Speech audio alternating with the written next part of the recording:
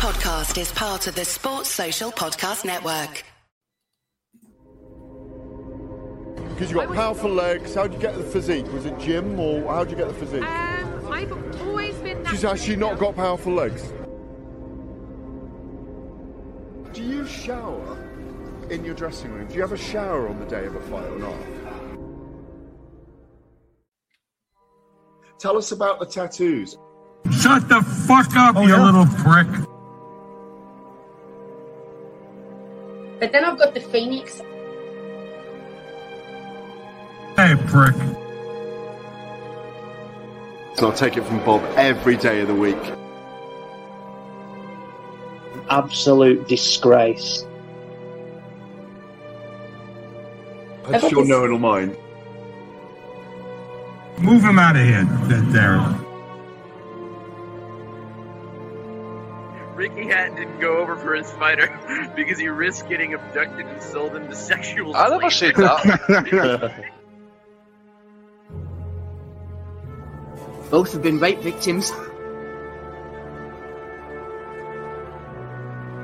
I'm not watching Frank Buglioni live on Saturday night. You're out of your mind. Jesus Christ, get yourself a life. He's actually a priest. Yeah. It's because his brother John Fury eye gouged him.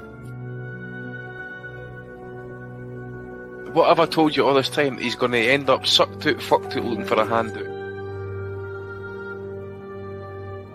Boxing, nutters, messenger group. I'm gonna be the king. J-Pump. You know what I'm saying?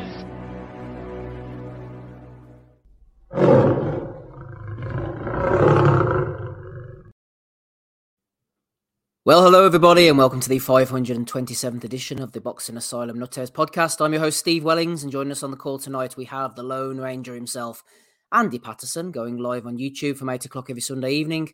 The Patreon RSS feed updates shortly after the show concludes. Hello to everybody listening through the week on SoundCloud, Apple Podcasts, or you might be on Spotify. Either way, don't forget to leave a review on the podcast player of your choice. Throughout the entire month of June, nothing less than 5 stars is acceptable. No Matty DiGiannato this week or next week. Unfortunately, he's off sunning himself in Colorado, enjoying the golf, etc. Hopefully, Rob will be able to join us at some point, and maybe Ozzy as well. If not, me and Andy will motor on as best as we possibly can. It was a fiddly weekend of action. There were all sorts of bits and pieces going on. Shout out to everybody in the chat. They might have seen the BT card on Friday night with Frank Warren. Ryan Fragg was in action as well. Callum Walsh over in California. Bit of AB coming up later. Bit of Showbox. Woo! Bit of Sonny Edwards. A bit of Jaime Munguia in probably the fight of the weekend. But there's only one place we can possibly start on this episode 527. That's the Madison Square Garden in New York. Bob Arum for top rank, Josh Taylor going in against Teofimo Lopez. The WBO World Super Lightweight title was on the line, but we all know who the main man in the division is, or should we say was, Josh Taylor, after losing to Lopez by unanimous decision, 115, 113 times 2, and more realistic in my eyes, 117, 111 as well, all in favour of Lopez, the winner. We were talking off air about this, Andy. It might sound a little bit hyperbolic, but Taylor, to me, I'm not saying he is this, but he looked like a listless fighter. He looked like a shot fighter. He had no legs. He had no engine. He was holding on at the end. I thought just to stay in the fight, had very little to offer. I've said it before on this podcast. He's climbed the mountain and now he's sliding down the other side a little bit. He is tight at the weight. We all know that. Things move fast in the sport of boxing. And it turns out Teofimo Lopez isn't quite the busted flush that we once thought. It's very true on all counts, mate. I think a lot of people probably got it wrong, probably really looked too much into Teo's personal life taking effect on him. Which it is, obviously will have an effect on you if you can show a divorce and, you know, you can show that kind of court issues with your son and all that. It is going to have some sort of effect on him, but for some reason, for 40 odd minutes, he seemed to put it all at the side and just dial in, and turned up last night, and he turned up in a big way. Massive, man. I mean, you could say, Josh, is this the next thing in terms of weight and that, but still, you got to go in there and win the fight against a bigger guy. You could see he was bigger than that as well. Josh, I think, had put on something like 16 pounds, the rehydration and that.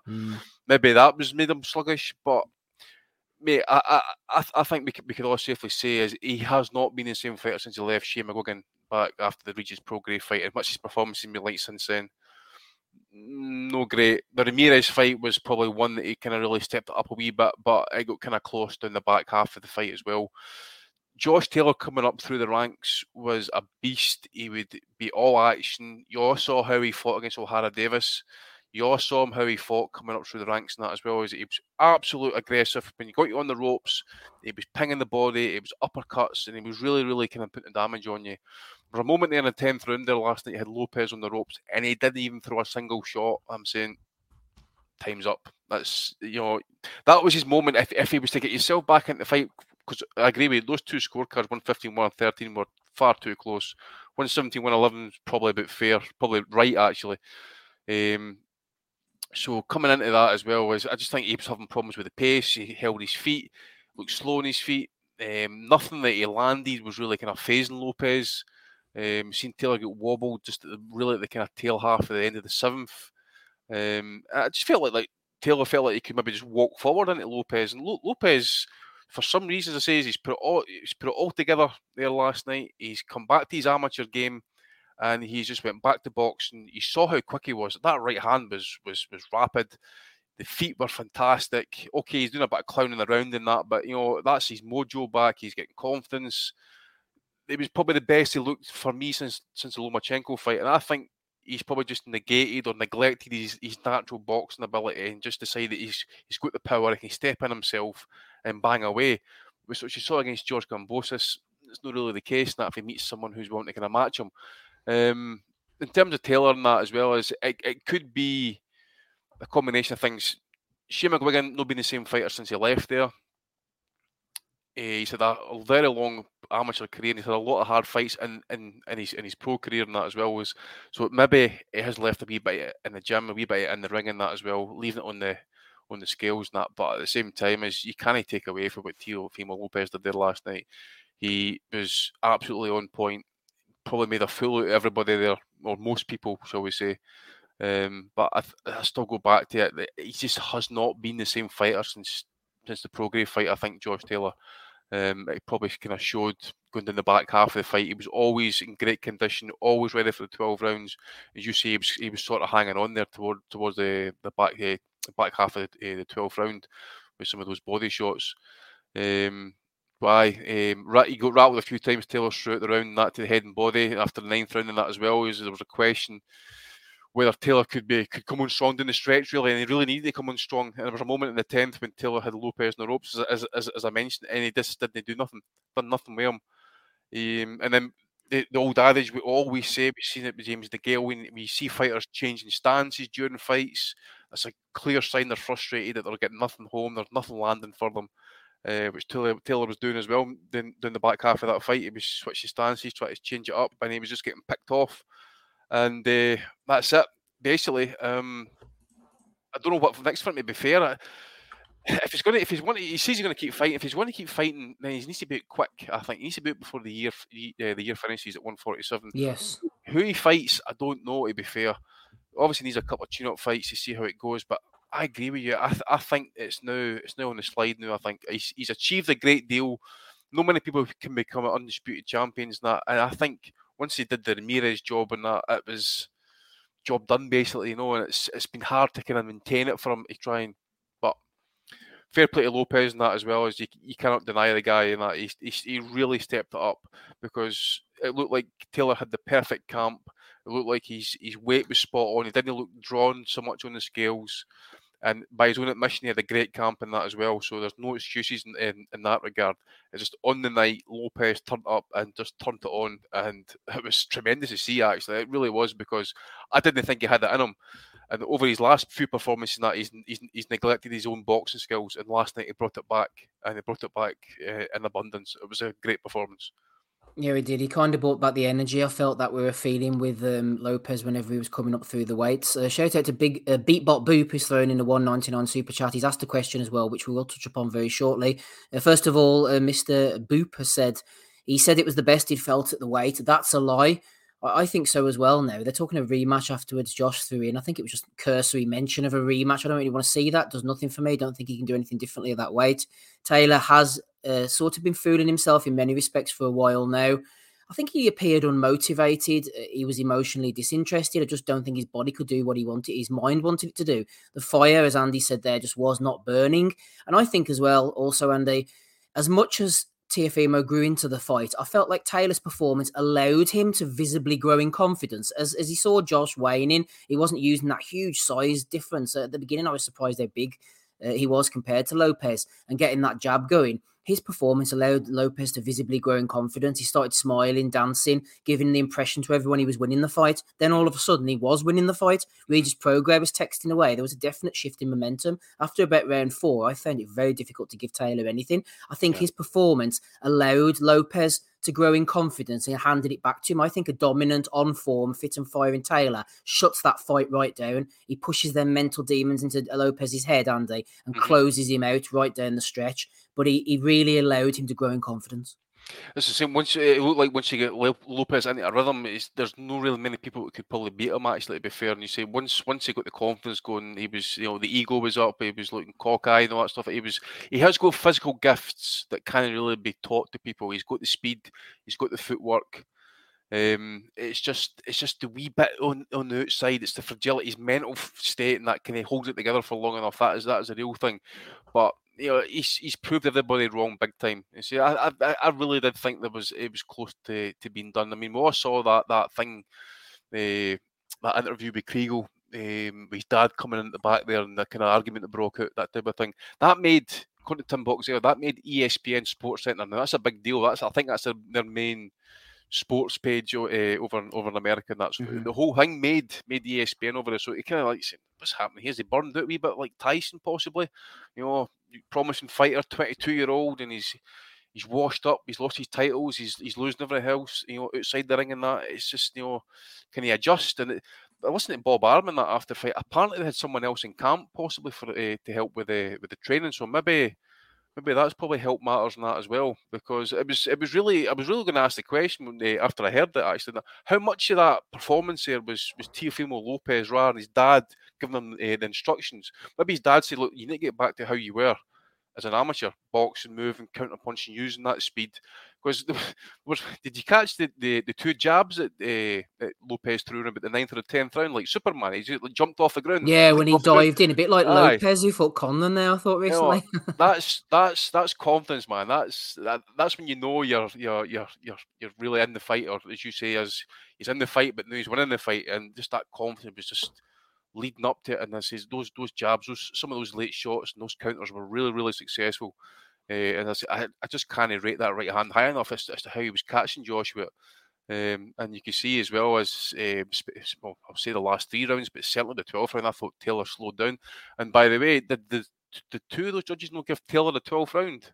I didn't see the individual scores, although I was interested in how they went. Aye, someone might. I did see them, but someone might be able to confirm it in the chat there. But I'm pretty certain the two judges that maybe had it 115, 130, I'm sure had the 12th round. He's surprised at that. I thought he was clinging on towards the end. That mate. Seems like those type of scores that they want to, when they want to tighten up their scores so they don't look like outliers at the end, like an Adelaide bird. Better tighten up my scores just so I can tuck in unnoticed here. Aye, so you didn't want it too wide, but you wanted it kind of close. Oh, it happens. We know it happens. Aye, I know. Oh, of course it does. Of course it does.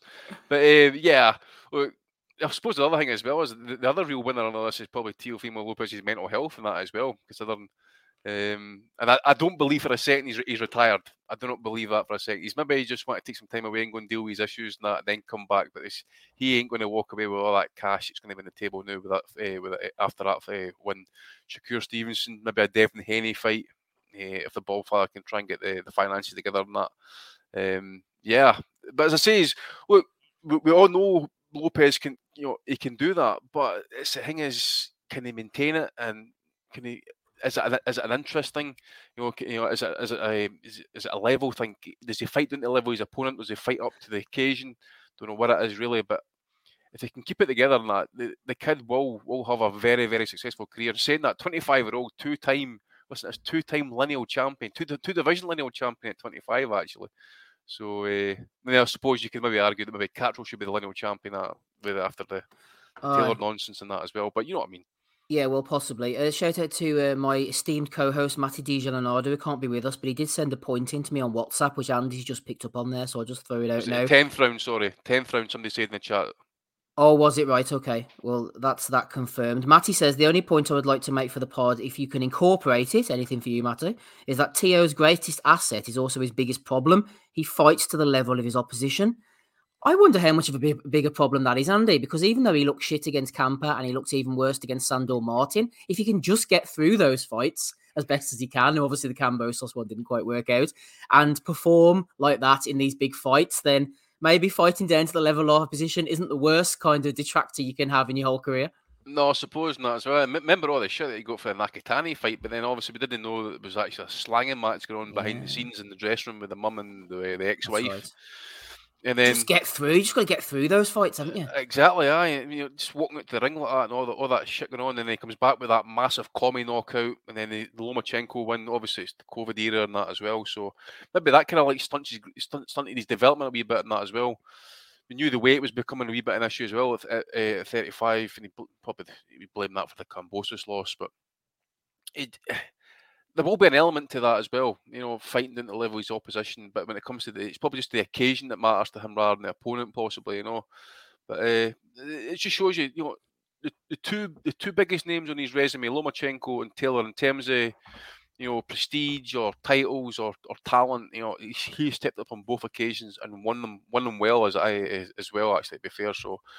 Big game player. That's all you can say, mate. End of the day, if you can win the other fights, it's like the old saying that if you can beat the weird teams in the division, that is fine. But you got to beat the bigger ones when it matters. So he's done that, and you can't knock it. Fair play to him. No, absolutely fair play to him. Ames making a point as well, which I think is quite a good one. He said Tio twice now subverting the trope that showing emotional vulnerability in a fight week is detrimental to your in-ring performance. Yep, as Michael Thompson says, sometimes fighters just find that peace in the ring. I thought he might be going the Tony Ayala route, but he definitely isn't at the moment. He seems to have got himself together in the ring at least. Hopefully we can, pretty much similar to Taylor, like Andy said earlier, if we can get Lopez out again soon, get him fighting, get him training. Although he does seem to keep himself in pretty good shape, actually. He doesn't seem to be someone, for all of his mental demons and fragility, who actually blows up in between fights. So I don't think keeping him in the gym is a problem, but keeping him focused. Hopefully Bob can get him those big fights now and keep him on the right path. Shout out to Jay Rich there. He's got a Welsh flag in his commentary, in his little icon thing there. I haven't seen that name before. He's made a couple of points, which I don't necessarily agree with, but you're very welcome anyway, Jay Rich. He said, I don't think Taylor was that bad. I just think Tio was that good. I don't necessarily agree with that, actually. I think Tio was good, but as I said, he rose into the contest. He grew into it because Taylor was just so listless and bad, and I think it gave Lopez confidence. And once he hit that groove and he hit that momentum from the mid-rounds, he's a very hard man to stop, and Taylor just wasn't getting any stronger. Also, Jay Rich says, he upped his game from the Catterall fight. I'm not necessarily sure he did up his game from the Catterall fight, because if you remember in the last 3 rounds of the Catterall fight, 10, 11, 12, even though he wasn't looking great, he was really trying to force the fight. He was making it dirty. He was trying to grab hold of Catterall. He was pushing him back. It wasn't effective work, but he was really going for it. I didn't get that impression last night that he was really going for it. Like in that 12th round, he was doing anything but pushing Lopez back, trying to get the knockout. In fact, he looked like the person who was going to get knocked out or knocked down, at least, if anybody was. He does have a very good chin, though, Kazagi kind of chin. I think he does take a shot very well. Beatbot Boop, by the way, I mentioned earlier, threw in a question. We'll throw it out to you now, Andy. He says, do you think Josh could go to the Kronk team? And I'll just throw in as well, styles, coaches, etc. I think everything better last night for Taylor came off the jab, and then he stopped using the jab. He started posing in range. He wasn't doing anything. He was standing off, trying to box at times and load up, got caught out. He seemed more effective when he was trying to smother Lopez, as he did with Catterall before, using his physical strength, take away the Lopez space and the distance. But there was too many periods in that fight when he didn't do either. He didn't stand off and jab, or he didn't smother Lopez. He stood in no man's land, square on, getting knocked with shots. It's almost, to me, from McGuigan, which was his peak, to Davidson, to McNally, doesn't matter who's in the corner. He looked like a fighter last night who was caught between styles. He just didn't really know what to do. Also, he was having severe problems with the footwork and that as well with Lopez. Lopez was turning him quickly, and obviously Josh having to then turn. He's trying to reset himself before he knows where Lopez is then halfway across the ring, and he's then got to follow him.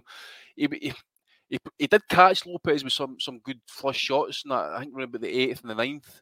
And I think there might be a slight cut or maybe a bruising around about Lopez's face a wee bit, but it never had really much impact on Lopez. I thought Lopez took Taylor's best punches, ate them as such. Didn't never look flustered. I didn't think anyway. With some of those shots. As for the Cattrall fight, I agree. There hasn't really been a marked improvement, in terms of performance levels, and that, because the reason why I was so confident about Taylor coming into this fight is obviously I mentioned Lopez and the fragility of him, or shown outside the ring, and that you just wonder if it's going to catch up with him at some point.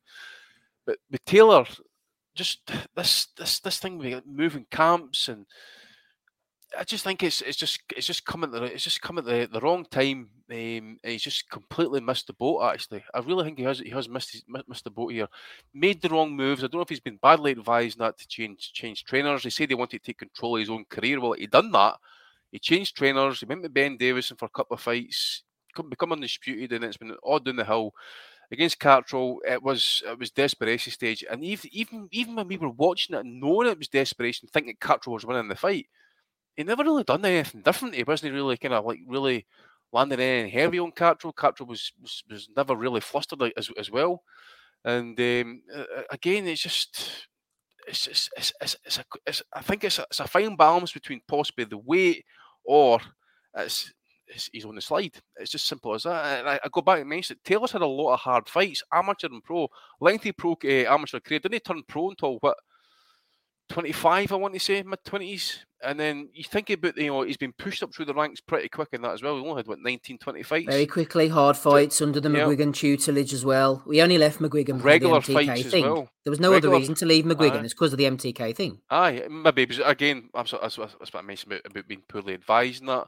Yeah. But again, it's just been all Pete Tong and that. It just shows you, boxing waits for no man at the end of the day. It was a good matchup on paper and that as well but then Lopez just made it look not so much easy. I thought Taylor must have thought he was just going to I felt as well he's going to overwhelm him. But it just shows you boxing is great. That it just shows that sometimes it's just all down to that class of styles. And the fact is that Lopez was happy to kind of take that wee half step back. He wasn't willing to hold his feet for long as well. He was willing to move, box. That's what really befuddled and offset Taylor in that as well, is he couldn't get Lopez to stand with him for long enough to trade it out. And if they did, Lopez was usually having the final answer. And on Beat Bot Boop's comment as well, going to the Kronk gym. I mean, I don't think stylistically it might change a few things, but I don't think it's there. I mean, that's the last place he needs to be. I know they're not like Tommy Hearn sparring anymore, but putting in work in that gym and trying to incorporate that style, I just don't think he's got it in him anymore. I think he's just burnt out. I don't know what he does different, mate. I mean, I can remember Josh being in the gym pre-Olympics 2012 London, and he was in sparring Ricky Burns, and he was giving Burns, I think he was champ at the time as well, gave him everything he could handle. He was a machine, constant engine. Whenever there was a break, he was always bouncing on his toes, ready to go again and that type of thing. Didn't see that last night. There's no bounce. Didn't seem to be a lot of snap. He came out early in the first round. He was really kind of like, on it then, and then it just seemed to kind of fritter away. Is it the gas? I don't know, mate. It's even changing trainers at this point as well. I mean, this would be his fourth change in his career.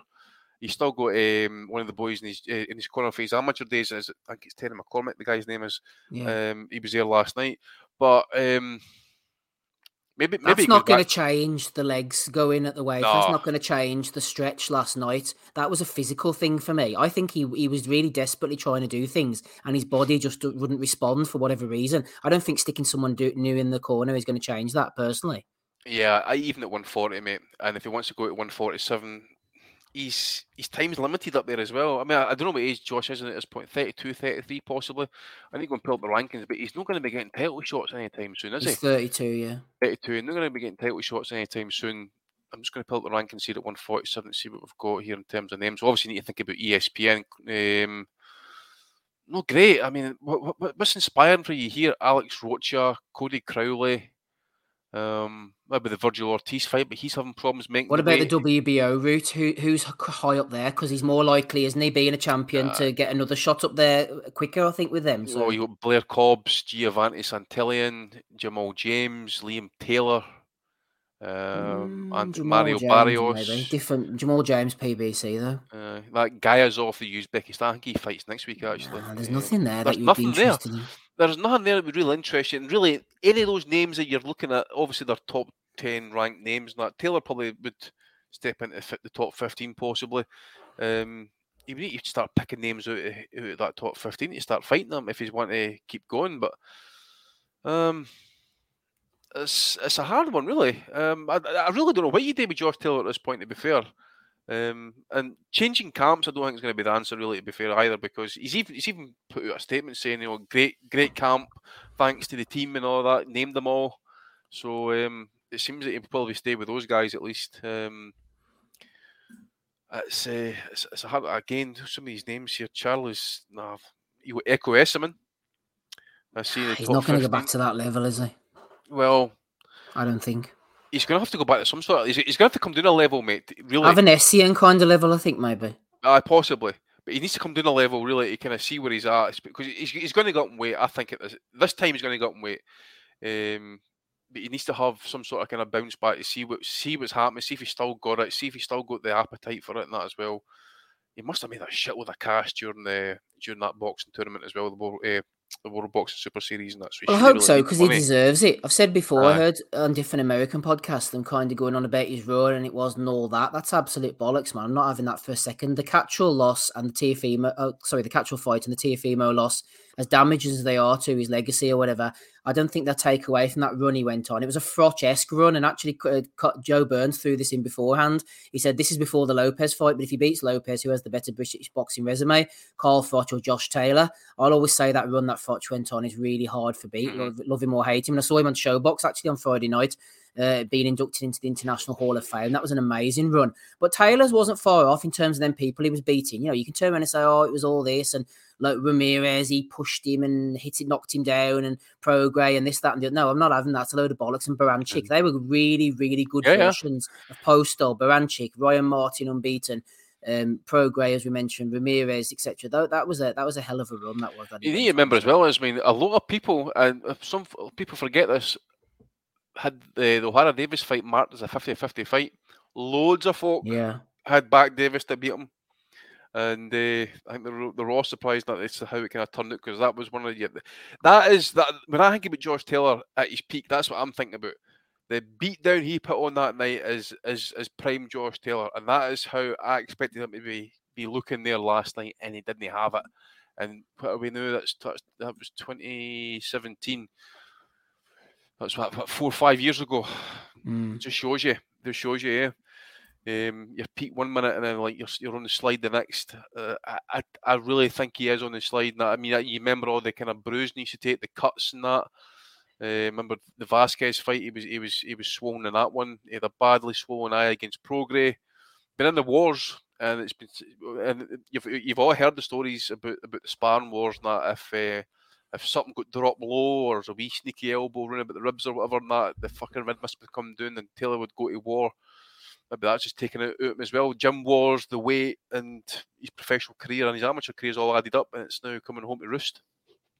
Yeah, the two inactive, as Danny says, you can't have that inactivity when you're busting your guts to make weight, absolutely. Jim McDonald makes a good point as well. He says 23 likes and 14,183 listeners. Some of you need to start exerting yourselves onto that like button. That's something that we can agree with. One final point about the main event before we move on to just a quick recap of the undercard and then on to the other fights, Andy. I rate the referee Michael Griffin, but I think he needs to be stronger. This wasn't an issue as the fight went on, but I saw early on he allowed Teofimo Lopez to micromanage him at times. They clearly had a word beforehand saying, keep an eye out for Taylor. He pushes the head down. He does this, that, and the other. Both of them were doing dodgy moves. Lopez, if you notice, he sneaks off to the side and drops an elbow in at times. And he pushed Taylor as well, which is fine. But every time Taylor did anything, Lopez turned around to him and micromanaged Griffin. To a couple of times, he turned around and actually pulled him in. And Griffin went ahead, like almost on puppet strings, and called a timeout on behalf of that. I'm not a fan of that. The referee needs to be mentally stronger for me. Yeah, that's a Canadian guy, and obviously Josh got his own. He's a good ref too. I'm just trying to remember if there's any other fights he's maybe been a bit suspect in that, but yeah, you get it in that as well. I mean, it would have been interesting last night if he had obviously it was quite feverish crowd for Lopez. It'd be interesting to see if Taylor had actually maybe even got that decision. And the fucking crowd would have been mental. But yeah, the ref. To be honest, I wasn't paying much attention to him in that, but he was. I remember when Lopez, I think he turned his back a couple of times, possibly. I think the ref had said to me, "You need to turn back round about. You can't turn your back in that." And then I think when they were kind of locking up, he turned his back on Josh Taylor again. He was then hitting a kind of like back, like throwing a punch for like behind his back, really, kind of like on Josh's stomach that time. I think just shit like that, really. Stuff that shouldn't really be going on, and stuff that should be getting curbed out. And then obviously Lopez had that funny moment towards the end, like right at the very end of the last round. He ran away into the corner just before the bell rang. I was like, what the fuck's all that about? And the ref's like, look, where he gone, dude? So yeah, see, I thought the ref was okay, but yeah, I'm not a big fan of micromanaging fights. Not the best refs are the ones that are not really involved. The refs that kind of jump in to make sure that the fight stops once the round ends, and that they're the best ones. Let the guys sort it out and that. But you got to kind of like cut it down the line in that as well. Both guys are taking the piss. Both guys are taking the piss. Josh Taylor, who knows where he's going to go. Lopez's career is back on the way up. You are listening to the Boxing Asylum Nuthouse podcast, episode 527. Tio is a very good fighter, says Des. Taylor is a good kid, but does this just come down to levels? Possibly. I'm not sure, Des, to be honest. I just think it just wasn't there for Taylor. And the version that went in against Prograis would have given him a lot tougher of a fight and possibly won the fight. Andy's the only one with me at the moment. Hopefully the boys will jump on at some point. If not, we shall motor on through. Me and Andy are used to doing this in Punches from the Past, which you can go over to patreon.com/Boxing Asylum to listen to. If you wish, shout out to the chat. We'll give them a proper rundown shortly, or run them over with a big truck. Quick rundown of the undercard. I only saw Xander Zayas, unanimous decision over Ronald Cruz, dropped him in the first round, looked really good. After that, a little bit one-paced at times, not much variety. He looks like a decent prospect, though. He's only 20 years of age. Plenty of time to get that on track. He won the Miguel Cotto Award as well for Puerto Rican Day weekend. Bruce Carrington getting a win. Omar Rosario, Robson Conceição, and Polanco ended up in a headbutt, so it was a no contest. The big Polish heavyweight Kneiber defeated Olguin on points. Bit of a red flag there. Most decent people knock out that Olguin. And Henry LeBron with a 10-round win over Carlos Ramos. I only saw Xander Zayas off that one. What else were we going to ask? I was going to mention Callum Walsh as well, actually, in California. He got a 4th round KO win over Carson Jones, who's 43-16-3 now. There was a bit of headbutting going on there, and Callum Walsh managed to get rid of him. Good prospect under the Freddie Roach banner, originally from Cork. Definitely one to keep an eye on. We'll go over to Saturday night. Most of us are watching the Champions League final for best as we could, Andy. But you managed to flick over at one point to see Sonny Edwards against Andres Campo, 117, 111 across the board. Possibly fair scores. They were trying to control the narrative afterwards. I know Eddie was going on about making certain fights, hopefully. He gets that right, and he does make those fights indeed. But Sonny was sort of talking about giving up rounds as if he had handed them over to Campos. I thought Campos came and had a right good go. Couldn't punch, ultimately. But it was a good workout for Sonny Edwards. He was probably better than he thought. Talk about Rodriguez next. Jesse Rodriguez, as he said, he can make that fight. That's the kind of fight Sonny needs, I think, to step up to now, Andy, just to get the fires burning, really, rather than this kind of mandatory or voluntary defences. He needs something in terms of a test. I felt, did I hear Eddie right? Did he mention about Sonny potentially either going up or down in weight? I was like, he's not fucking making 108, no chance. Didn't hear that, to be honest, now. No, I'm sure, I thought he maybe said that, but... Correct me in the chat if you heard it, I don't know. I always think they're insufferable on DAZN. I can only listen to so much. Well, I turned over at round 7 because I was watching Champions League final as well. So, and you kind of knew what was going to happen in the fight anyway. You knew Sonny was going to go 12 rounds, and obviously, he does what he does, and it's just one of those type of things and that as well. As it could become one of those title reigns unless he gets a big fight where it becomes stale and maybe gets an injury or he just takes an L possibly in that, just unexpectedly. But I don't see it off what's ranked with IBF. Jesse Rodriguez would be the ideal opponent, maybe a Martinez and that as well, potentially. Well, the Martinez would be interesting, Andy, considering he's stylistically similar to Campos, and the boys are confirming in the chat there as well that he did indeed say he could go down in weight. No chance. I mean, we'll put the jokes to the side, but I think everybody says that Sonny Edwards looks like a meth head when he's trying to make 112. What's it going to be like trying to make 108? He'll look like the piano man, wouldn't he? He's got a wee dad comb over as well going on there. Is he? But look, I mean, even coming down to 108, I mean, the only really kind of meaningful fight for him, really, is Ken Shiro.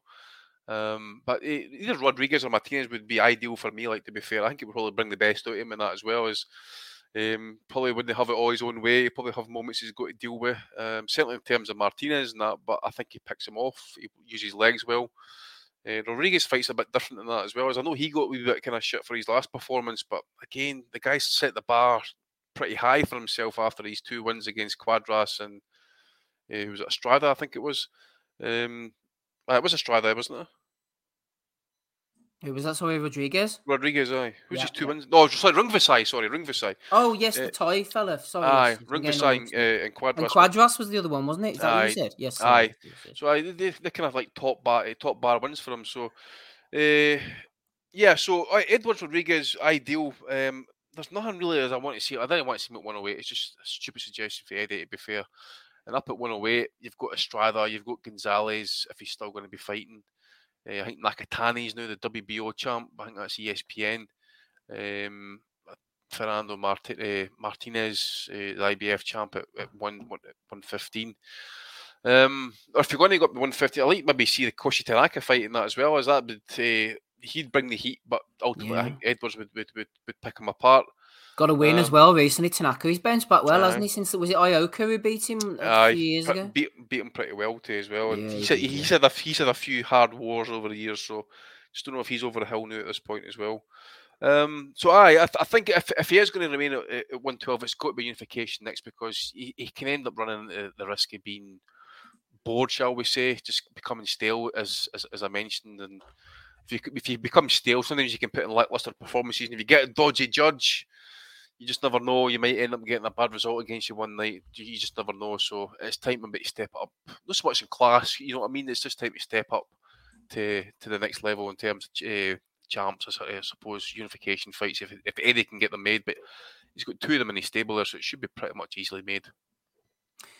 As for the undercard, I must admit, I didn't see Johnny Fisher. I didn't see Siobhan Clark, which was the only one that was of any interest to me. Reece Bellotti getting a win coming back there against Yusuf Kamari. He was good, by the way. I seen bits of that fight. He was excellent. Was he? Yeah. Aye, Bellotti. Aye, he was really good, mate. He fought like it was his last chance, mate. It was a British title eliminator. Kumari just couldn't punch him, man. He just couldn't do anything with him. Bellotti was in the pocket with him, and he was outworking him. So I was really surprised at his performance, to be fair, in that, because I thought he was one as well who was possibly on the road out, but he's come back well there. I thought he fought pretty well there, actually. So fair play to him. Yeah, he was inactive for 14 months was Bellotti, but he fairly came back. I watched a couple of rounds in between. I think it was at half time.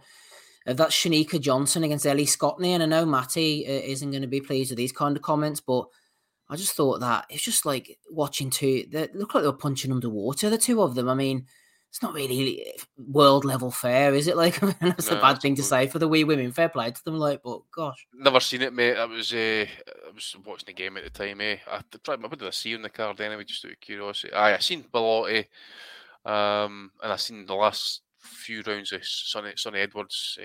Siobhan Clark, didn't see him. Don't know how he got on, but. What else is there? Johnny Fisher, the Bosch Army. That was dodgy. I only seen that on Twitter, actually. What landed there, lads? Those Steve, not too much, apparently. I know. Looks like kind of like shot, maybe cuffed the side of the head, possibly, but didn't look like there was enough that was going to put him down for the count. So Fisher's another one, by the way. What is he, like 9-0, 10-0 now? When's he going to step up in class now? I don't think he is he? Why would they stick him up in class if he's selling a load of tickets, knocking over bin men? He's got Big John at ringside. I suppose they just milk it, won't they? Well, this is what I'm saying. You got Eddie mentioned, like, for Campbell Hatton, and he's not a ticket seller. He's no anything great to watch. So why is Eddie sticking with him? He's going to fuck him off at some point. But Fisher, he'll be happy to feed him this shit because he shifts, a trainload of tickets. By the way, when you see them get off the train, the Bosch Army, Jesus Christ, and they go in. And then they leave before the main event. That arena sounded absolutely desolate last night during that main event. Don't know how many were in the place. It looked like Wembley Arena was kind of like half curtained off, to be fair on that as well. So don't know how many were in it, but certainly didn't seem very much after the Bosch Army had left anyway. But again, I just want to see him step up in class and see what he's got, because he's at that point in his career now where he should be possibly fighting for area titles. It'd be ideal for him, but he's fighting this fucking trash. What was the fate? Chile or Argentina? Puerto Rico, sorry. And then you got that Damiani, you had that guy from the Czech Republic, you had some fucking bum for Spain. You know, I just want to see, you know, I think area level fights would be far better for him than this trash, to be fair. Thing is, though, sometimes promoters do that. I know we mentioned him on on the pod in the past, but like Roman Greenberg, that Israeli heavyweight that was around, like he fought for 7 years and he ended up 27-1 with 18 KOs, and he never fought anybody. They took him around all the Hobson undercards. He was Fight Academy. He was on the BBC. He was Poland, and then eventually he fought Cedric Boswell in 2008, the first ever step up. Got knocked out in 2 rounds and then retired. So there is a market for this. Just keep on plodding them out. Oh God, I know, but then you start to kind of laugh when it fucking does 40 shit and that. But I just think honestly, if in terms of like, you know, the fact that the paying public, the fans going to these things, you'd rather see Fisher fight surely a local rival or some sort for the Southern area title. Or for like whatever it is, an English title, you know, something fucking far better than some fucking this trash that they're bringing in for Puerto Rico. It's probably costing them more to fly them over here for Puerto Rico than it would be to put an title fight. I don't know why they do. I don't know why they do that. Bring over the Argentines and stuff for like a round and 2 rounds. Because like you said, surely it'd be cost too much in airfare, wouldn't it? Airfare, hotels, visas, sometimes medicals, all that shit. At least if you've got the guy in the country, you know, it'd be ideal. But it doesn't make any sense. But they need to create some kind of heavyweight base on like the Isle of Wight or something that they couldn't. The Isle of Relevancy, irrelevancy, if you should say in this fucking instance. Oh dear. Talking of domestic heavyweights, the night before Friday the 9th of June, I'm going to confess I completely forgot about this card until Andy mentioned it to me off air. I didn't even watch it at all. David Adelaide with a 5th round retirement win over Emir Amatovic. Mark Chamberlain, he's a tall lightweight, I think he is actually, or something, or welterweight. He's doing pretty well down there. Knocked out Marvin Demolari, Henry Turner as well. Got a knockout win over Tom Fowler, starting to scrape up the losses now. Joshua Frankham, Royston Barney Smith, Henry Turner. Yeah, there's some decent prospects. But how did it play out overall in BT? I've only seen the 2 main fights, mate, to be fair. Mark Chamberlain against that Italian guy. I seen a clip of that Italian training in the dressing room, practicing the left hook, and he was sending it by fucking standard delivery post. It was bad. And they're all saying on the commentary, this Del Malari, he could be a tough fodder for Chamberlain. Could be a right dark horse here. And I'm like, really? And he's come out and he's dropped, but he got dropped bad the first time. Should have been stopped, really, to be fair. Bob Williams a bit suspect again. He dropped the second time, and then the towel came in after he got up. Because I think he was going to get loud. Frank's losing his shit. You know, Frank's just came out of surgery and that a few weeks ago, and he's back at ringside, and he's losing his fucking mind at the referee, calling for the fight to be stopped. So Chamberlain done the business, obviously, and that, but that Italian was fucking awful, mate. Absolutely awful. Offered nothing.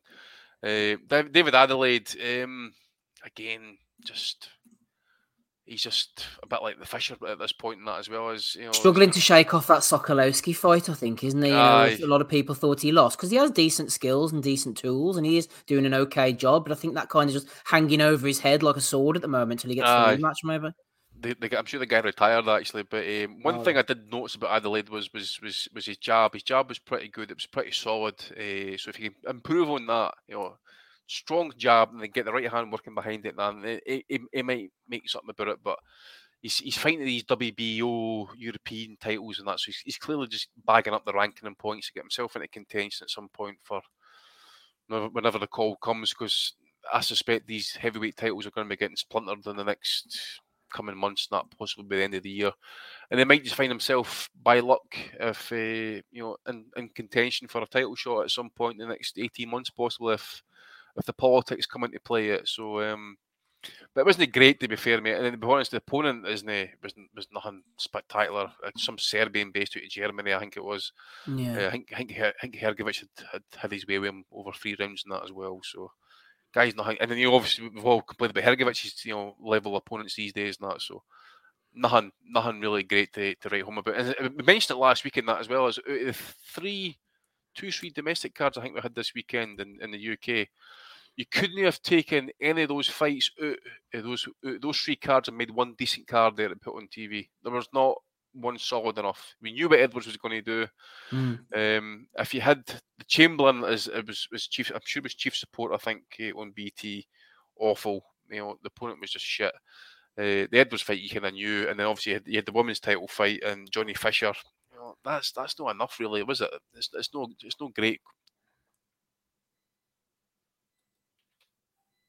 Thomas Newman there saying Adelaide opponent gave Hrgovic a tough fight. Did he fuck? I love it when they attach the sort of credibility to these fighters. They'll be like, oh yeah, so and so he's been in with this guy and that guy and the other guy, and you look down the box rec and he got knocked out in a round by them all. You could literally put me in against those fellas and say I've been in against such and such. So I think Hrgovic possibly put him down like 3 or 4 times during that fight. I don't think Adelaide dropped him once. Oh dear. Well, if Adelaide improves enough, he could become this generation's Scott Belshaw if he's lucky. So good luck to him.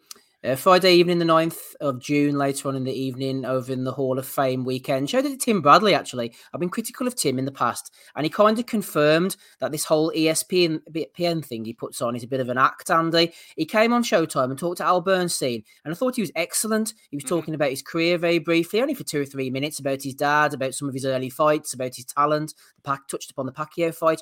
Really concise, well-rounded interview with Al Bernstein. None of the hyperbole, none of the big boy pants bollocks, which says even more that he's trying to put on this caricature for ESPN. That's the type of Bradley that I want to be seeing. And Frotch spoke well as well, and they had a few, I think, did they have Zab Judah or... What card was that, mate? The Showbox card, because it was Hall of Fame weekend on the Friday night. Yeah, they had a card on from New York. It was the Ali Ismailov against Charles Foster card, and they had Frotch on in between. Al Bernstein was interviewing all the Hall of Famers, Tim Ryan as well, who used to do the old Showtime cards. And they had Tim Bradley, and I can't remember the other person was they were interviewing. Oh, yeah, Rafael Marquez for an interpreter. He's got inducted into the Hall of Fame as well. And Did Timmy get inducted as well, eh? Yeah, he got inducted. I wouldn't necessarily put Rafael Marquez in myself under the strictest criteria, but he got inducted as well this time, yeah. Tim Bradley got inducted this weekend as well, eh? Yeah, he did. That's what I was saying. He spoke very well on Showbox, actually, when he wasn't trying to be a character. I mean, I've heard Timmy getting the interview before, like, say, no on ESPN or just like on the YouTube channels. He always comes across as knowledgeable and, good talker, that type of thing in that as well. You often wonder then, if did they get asked to play it up, play a character, online? I think it was after he talked up with Teddy Atlas. I think he saw that kind of worked for Atlas. You're a fireman! Yeah, I think so. And he comes up with all these weird analogies and metaphors and stuff. I think so. I don't hate him for it, but I just think that it showed on Friday night that when he sits back, takes a breath and stops trying to be a character and play this role, he's actually a really, insightful, well-spoken analyst. I remember listening to the lads when they still did Tell the Tape podcast. And he would be unsufferable, especially during like the COVID era. And Tim Bradley, and they would say is, there was one time in the fight, like the camera was like right on Bradley's head, and it was like taking up the entire screen because he's got a big, massive boulder head. You see, the best thing he could have done that entire night was actually lean forward and pull the fucking plug out, switch the whole thing off. But I can remember Bradley going off in a big rant. You could see him like looking at Andre Ward. Am I good to go here, bro? Am I good to go? And Ward's looking at him like, you're on your own here, bro. Just carry on. But I suppose, mate, it would just be interesting if he gets asked if he's like going to play it up, and you get Ward on the other end playing his side of it, and that's where he tries to kind of play the kind of down to earth. The straight man and the comedy man, quite possibly. Straight laced, straight cut type of thing in that. But no, I downloaded the SOG documentary as well. Actually, I've not watched it yet. But no, I haven't watched it. I got to gear myself up actually to kind of like watch Andre Ward on the back, so I'll need to gear myself up for that one. No, I agree, Michael, in the chat. He does have a personality, but I just think sometimes he just goes too far trying to be like a character, and if he just takes a step back, I actually enjoy listening to him more, but that's just a personal preference. Other people might think differently. As for the card itself and Showbox, Ali Ismailov got a 10-round unanimous decision win over Charles Foster. I think Charles Foster is Oshaki Foster's brother. He's, I'll tell you what, they said this was the next generation. The main eventers had a combined age of 63, so I'm not really sure what generation they're going to be heeding. But Ismailov trained with John David Jackson. Jackson said he's a massive puncher. He knocked down Foster in the 5th round. I thought he was a bit laboured otherwise, quite straightforward, no special effects, as Rob would say. And I thought Foster maybe did enough to get the decision there, but the judges thought otherwise. Juan Carrillo was a Colombian, 11-0 now with 8 knockouts, really decent hairline, old Carrillo. A bit of a puncher, a bit of a podgy belly, started to tire as the fight went on. They said he had a 450 amateur fights, so he's quite the experienced campaigner. He had a 10-round decision win over Richard Van Sicklen, who is now beaten for the first time, 29-year-old from Seattle. All 6 fighters in the 3 main fights on Showbox were all undefeated going in. Christy Martin did a lot of the promoting and matchmaking. Clay Waterman on the undercard, 10-0 with 8 knockouts from Australia. His nickname is The Weapon. Quite an interesting nickname. He went in against Kenmon Evans, who is 8-0, spent a lot of time in prison, came out, got taken on by Christy Martin, had a really nice jab, very tall, but he faded badly as the fight went on, lost a decision to Clay Waterman, who I don't really think's going anywhere. He was a decent amateur, fought in the World Championships, actually, I think. But decent card all around from Showbox there. So Matty Di Gialanardo, kind of fair, really. Right, before we go on to the next card, let's have a look through the chat and see who's hanging around. Mark Stanton's in there, so is Jim McDonald Boxing. Michael Thompson's with us as well. Chris Butler. Captain Casual, that's Damo. Shout out to him. We're going to get to that card, don't worry. Who else have we got here? Let's have a look. Just scrolling on up. We've got Johnny, Horsecock Nelson. We've got Des, as always. He's floating about. Thomas Newman is with us. M. Lithgow 1983. MB. Rosie Mason. Shout out to her. David Mustard is with us as well. Big A. Can't remember if I mentioned him already. Scrolling up, Jay Rich, shout out to him. First time I've seen that name in the chat. Might be the last time as well. Maybe he's had enough of us already. Let's have a look. Couple more before we close out for the evening. Take Ames was there. I haven't seen Chukwu yet. Great performance from him last weekend. Yimmy Yappy as well. Shout out to Yimmy. That'll do for now. Let's get on to the Munguia card then. The fight of the weekend for me against Sergei Derevchenko. 114, 113 times 2 and a 115, 112 from the ageless Lou Moret. WBC silver super middleweight title on the line. I think that knockdown very much cost Derevchenko in the last round. I don't know how he got up from it. It was an absolutely cracking body shot. Plus points for Munguia. He's exciting. He can take a shot. He can take a shot. He takes a lot of shots. I don't know what he's going to be speaking through or sucking his dinner through a straw by the time he gets to 50.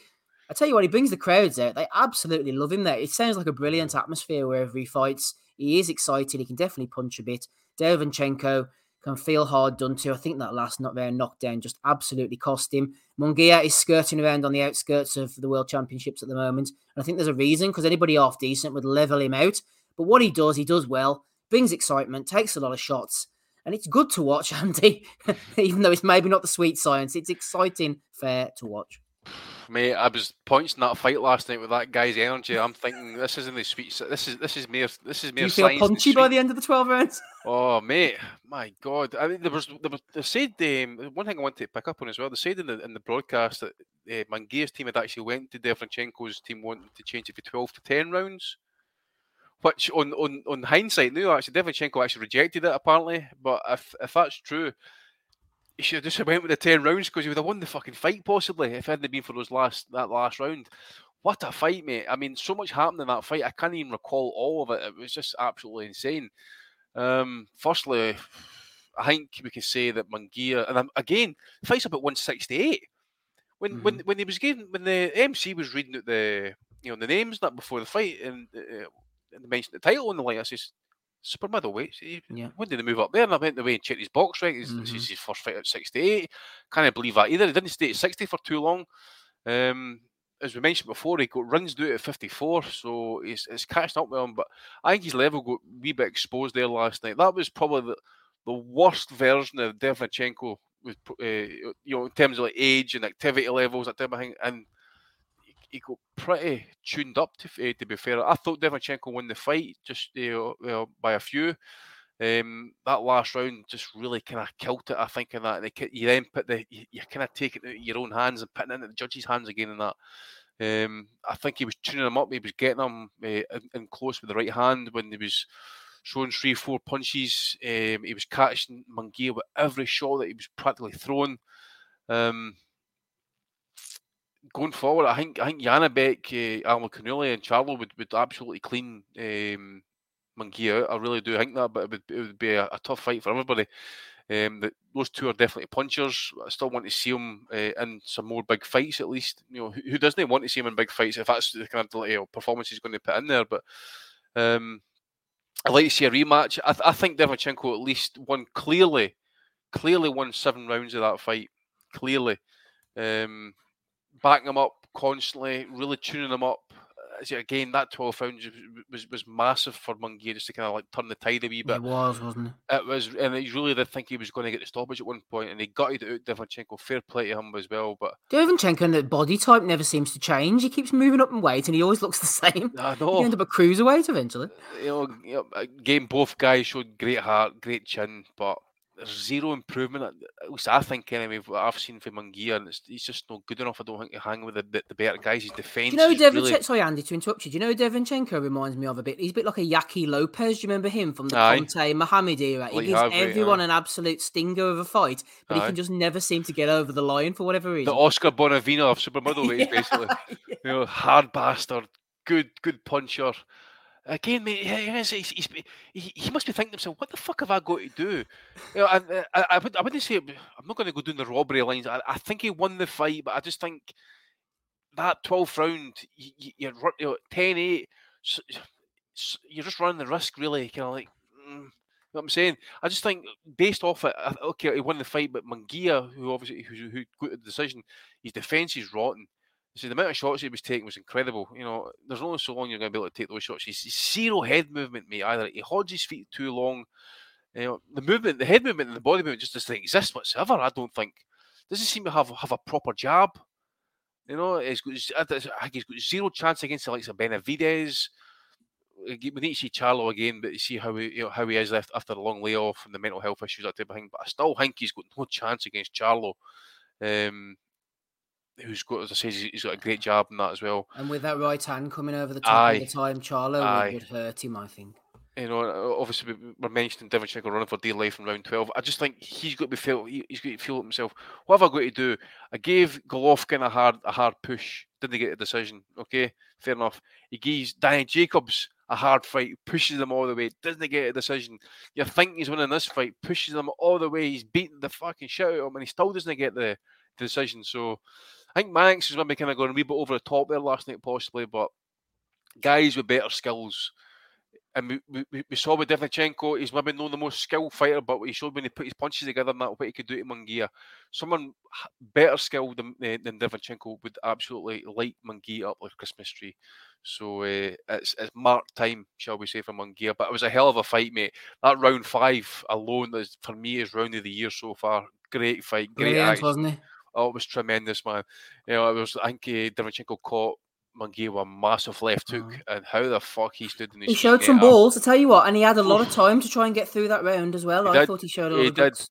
But that left hook landed right on his hourglass, mate. The spray was everywhere, and he ate it. Okay, he was backing up, stayed in the fight, fair play, gutted it out, great chin, great heart and that, but you can't keep putting up performances like that, mate, and expecting it to last forever. The chin will only hold up so far, and once he goes up to the bigger dudes, the bigger hitters, it's going to be curtains like. But it should be fun along the way, shall we say? Because one thing about him, you can't knock him for this. At least that he's been active.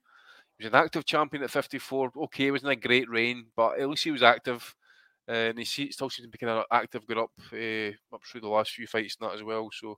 He ticks boxes. He's active in the ring. He turns up. He's always exciting. The level of opposition is not great. As I said, the crowd brings a real energy. And I know that's some people might say, oh, I don't give a shit about that. But just listening at home, it kind of brings you into the fight. Like the crowd really do sound class. So he definitely ticks boxes. These are things we want to see. He just needs to fight somebody half decent now. Well, I mean, Derevchenko obviously is half decent, but I don't think there'd be in any rush to put him in against anyone. He'd seen better days at that point, mate, to be fair, Derevchenko, and he'd obviously had the wee layoff and that as well. And just the fact is that Munguia's coming up to 60 to 68 in rapid succession. I think how many fights has he had at 60? Like 1, 2, possibly. Maybe in the last 6 months. Now he's up at 68. Maybe this is him now fully grown out now. Is he 25, 26? 1, 2, 3, 4, 5, 6. The Kilrain Kelly one was over the weight, so 6 really. 54? At 60, sorry. At 60, sorry, right. Yeah. So then that's been over, a year, 2 years? From 20, early 20 against Spike O'Sullivan, so a couple of years, So you got the COVID era and that as well. So maybe it's delayed him a wee bit, but he has been semi-active. And that. I just find that maybe he's just got to that point now. He's just fully grown out as a man now. That's him now. The Liam Smith win has aged quite well, I think. Who? The win over Liam Smith has aged quite well. Well, aye, and obviously as well as you talk about that. I mean, what does the Cambosis win over Lopez now do for him after last night's performance as well? You know, all For gives it different weights. Cambosis? Aye. Not very much, because I don't think he's ever going to be able to capitalise on it again. I think everything True, just but came together that night for him. it probably puts it up a wee notch as well, Yes. considering how good Lopez looked. That you say, well, maybe enhances his win a wee bit as well. Got him 2 big paydays against Haney, and the second one was criminal that we had to sit through that again. I know, set him up for life, and that now he's got to go and battle lawsuits as a result of it. So, poor bastard. Aye, absolutely. A couple of things. If you fancy any written content, I've got a Substack going on, swboxing.substack.com, swboxing.substack.com. Every Friday morning, we drop a little article. This week will be the Lopez Taylor fallout. Last week, we spoke a bit about Jack Johnson, actually. And talking of next week, Johnny says, are the rumours true that Chukwu is guest hosting next week? Well, not quite. In fact, there is no show next week. Unfortunately, I'm away, Matty's away, and there's a few things going on, so we're not able to put anything for you. It's not very often we would take a week off during the year. In fact, it's absolutely unheard of most of the time, but we're not able to get anybody in next week from the panel, unfortunately. So no show next week. We might do a midweek madness at some point after the 20th, 21st, 22nd, something like that, to catch up on the, maybe do an hour or something just to see Tim's U or whatever else is going on next week. We may or may not do that, but either way, we'll be back the following week for episode 528 on the 18th, 25th, I think it'll be by then. So no show next week, so don't be tweeting me because I don't use Twitter anymore or asking me about whatnot. We seem to have a question come in here somewhere. Is this the one you're referring to, Andy? Would you pick Munguia to beat Triple G? Do you remember a while back they tried to... It was a bit of clout chasing, really. I don't think they ever had any intention of making that fight. They just wanted to hook the name onto Triple G. And I'll tell you what, it actually worked because we're still mentioning it today, 5 years later. But the sanctioning body no refused to sanction it. Yeah, the Nevada State Athletic Commission would not sanction him. And I think they knew that. But they pushed for the fight anyway, knowing there was no chance of it happening. And like I said, 5 years later, we're still discussing that fight. So I think that the bit of clout chasing, the bit of hooking him onto Triple G's name was a good move by Munguia's team. Yeah, and here we are, 5 years later, and it's Take Ames is asking the question, would you pick him now to beat Triple G, considering how we've seen Triple G fight the last couple of fights? Murata and Canelo. So, I don't know, really. Who do you fancy at this point? I don't know. It depends. Triple G is semi-retired for me, really, and he looked really listless against Canelo, although Canelo didn't look any great shakes either. Apart from his jab, he looked a bit gun-shy, like he can't let the right hand go, but you'd fancy his power to still be the equaliser, but Munguia's showing a decent beard. He can work pretty hard. I say it'd be a pretty tight fight, but I'd probably still go with Triple G, to be honest. Yeah, I probably need to say the same. You just think that Triple G could still maybe pull the trigger on one big shot. Fight. I don't think Triple G will fight again, to be honest. It's got any sense he just jack it in now. Yeah. I suppose the main question is, well, could Triple G actually stop him? Because considering how Munguia's been taking these shots and that... Don't think so. No? No, I don't know. I think the way he rode out the storm against Derevyanchenko shows he's made of sterner stuff. And this isn't the Triple G who was battering through the likes of Rubio and Dominic Wade. So I think, given all those factors, I think Munguia might be able to get through. Yes, there you go. I think Triple G still has enough, but again, it's just one of the fights, not my. It's one of the nothing fights really at this point, isn't it? It's just because Golovkin's. We say that after the Murata fight, he just does not the same fighter. Just looks like he looks bloated, looks old. Just isn't the fighter anymore. So yeah, I agree. He should probably just jack it in there as well, retire. I think so. And Michael Thompson, in relation to no show next week, says need a Nutters call in instead. Well, actually, I did approach Danny Young, new head of the Nutters call in, and he was well up for doing that, but he's actually on holiday as well next weekend. So we have tried to exhaust every avenue that we can, Andy. We have, mate. We have. Even I couldn't step into the hot seat and that because I'll just be here myself. So Aussie's away playing cricket, I think, and he's cricketing. Aye, so I don't know what Rob's doing these days. Actually, he just turns up when he feels like it. Aye, we'll get there eventually. Following week we'll be back, or maybe for midweek madness, we'll do our best to get through for you. On the Munguia undercard, Ricardo Sandoval, pretty tight fight. Tell you what, I'll give Golden Boy the shout out, man. I don't know who half of these undercard fighters are, sort of at 115 and below, but the matchmaker, I know they got rid of Roberto Diaz, but they seem to be matching. They always match them really, really well. Sandoval again against this Rocco Santamoro, who's 22-2 now. from California. Really gave it a good effort and pushed the fight very close, apart from on Lou Moret's scorecard, but he needs to be put out to pasture. Shane Mosley Jr. again, a 7th round knockout over Demetrius Ballard as well. And I didn't see any of the rest of it. Did you manage to catch any of that undercard, Andy, or did you give it a skip? I gave it a skip, mate. I just didn't have the time of day, but I have seen that Sandoval fight before. Obviously, fought Jay Harris in the UK, dominated him, beat him up, basically broke him in half with body shots.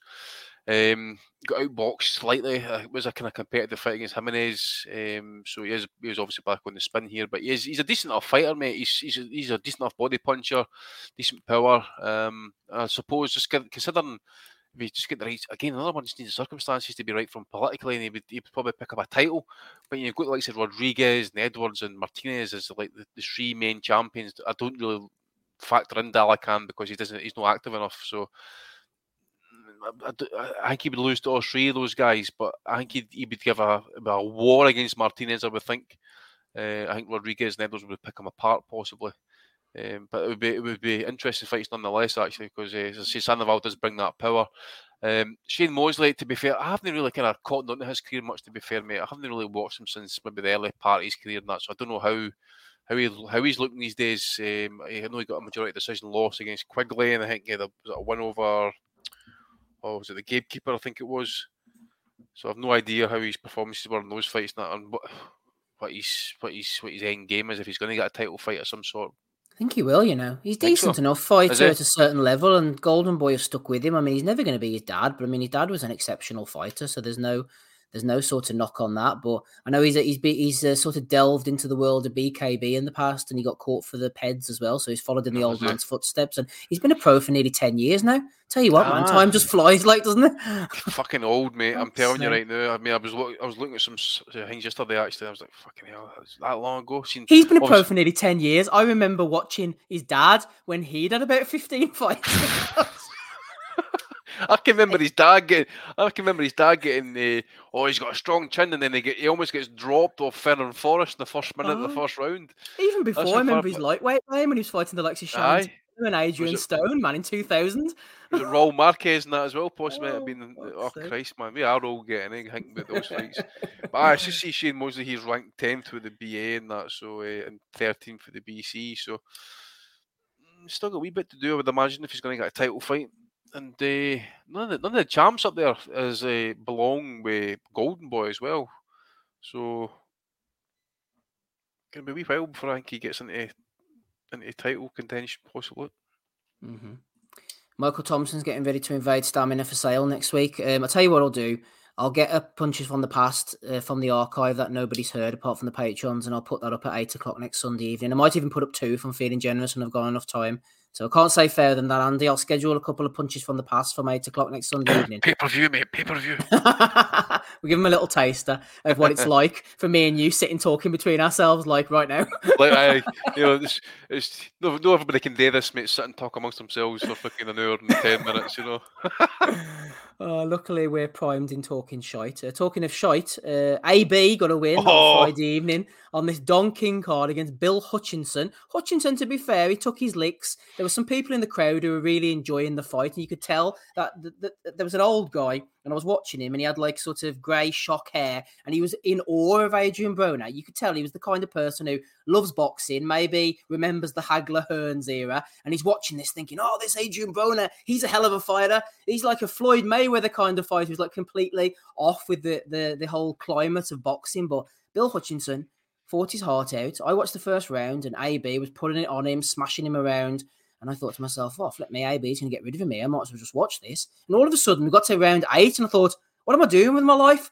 It's Saturday morning, early on Saturday morning. And AB is in round 8 against this Hutchinson. And then, alas, he went the full distance. I think he lost a round on a couple of the cards. Didn't even look like AB. He's had a bit of Botox or something. He didn't look like him in the face, maybe. I suppose all the pussy and the cocaine and the drinking beers catches up on you eventually. Did you see this absolutely horrific spectacle, Andy? Mate, I was the same as you. I watched the first round, and it was probably the most active I've seen AB in about the last 5 years, man. And the amount of punches they put together, mate, it's like, what's he doing here? And then it just sort of kind of dies on its arse. And after about 5 rounds, I switched it off. It was just shit, mate. No fought in it over 30 months or something, whatever it was, but it was just horrible. I mean, the guy was handpicked for him, wasn't it? You know, it wasn't even a legit opponent. Didn't have any power. Hasn't really got a career. Well, he's got a career outside of boxing, obviously. But fuck me, man. You know, you'd be absolutely daft. I was going to say stupid, but I'm going to say that you'd be absolutely fucking daft to sit and watch that entire fight from start to finish, man. Fuck me. If you've seen AB fight before, man, then you just imagine the absolute wash version you can find, and this is what you've got. What the fuck was that? And then he's getting all his pish at the end of the fight. Anybody can get it, you know what I'm saying? And got that for Value of the Week, yeah. Which we'll leave this now and then, but you know, when you're able to shock Ray Mancini and leave him speechless and that, then you know there's something fucking far wrong. Hopefully he gets paid actually.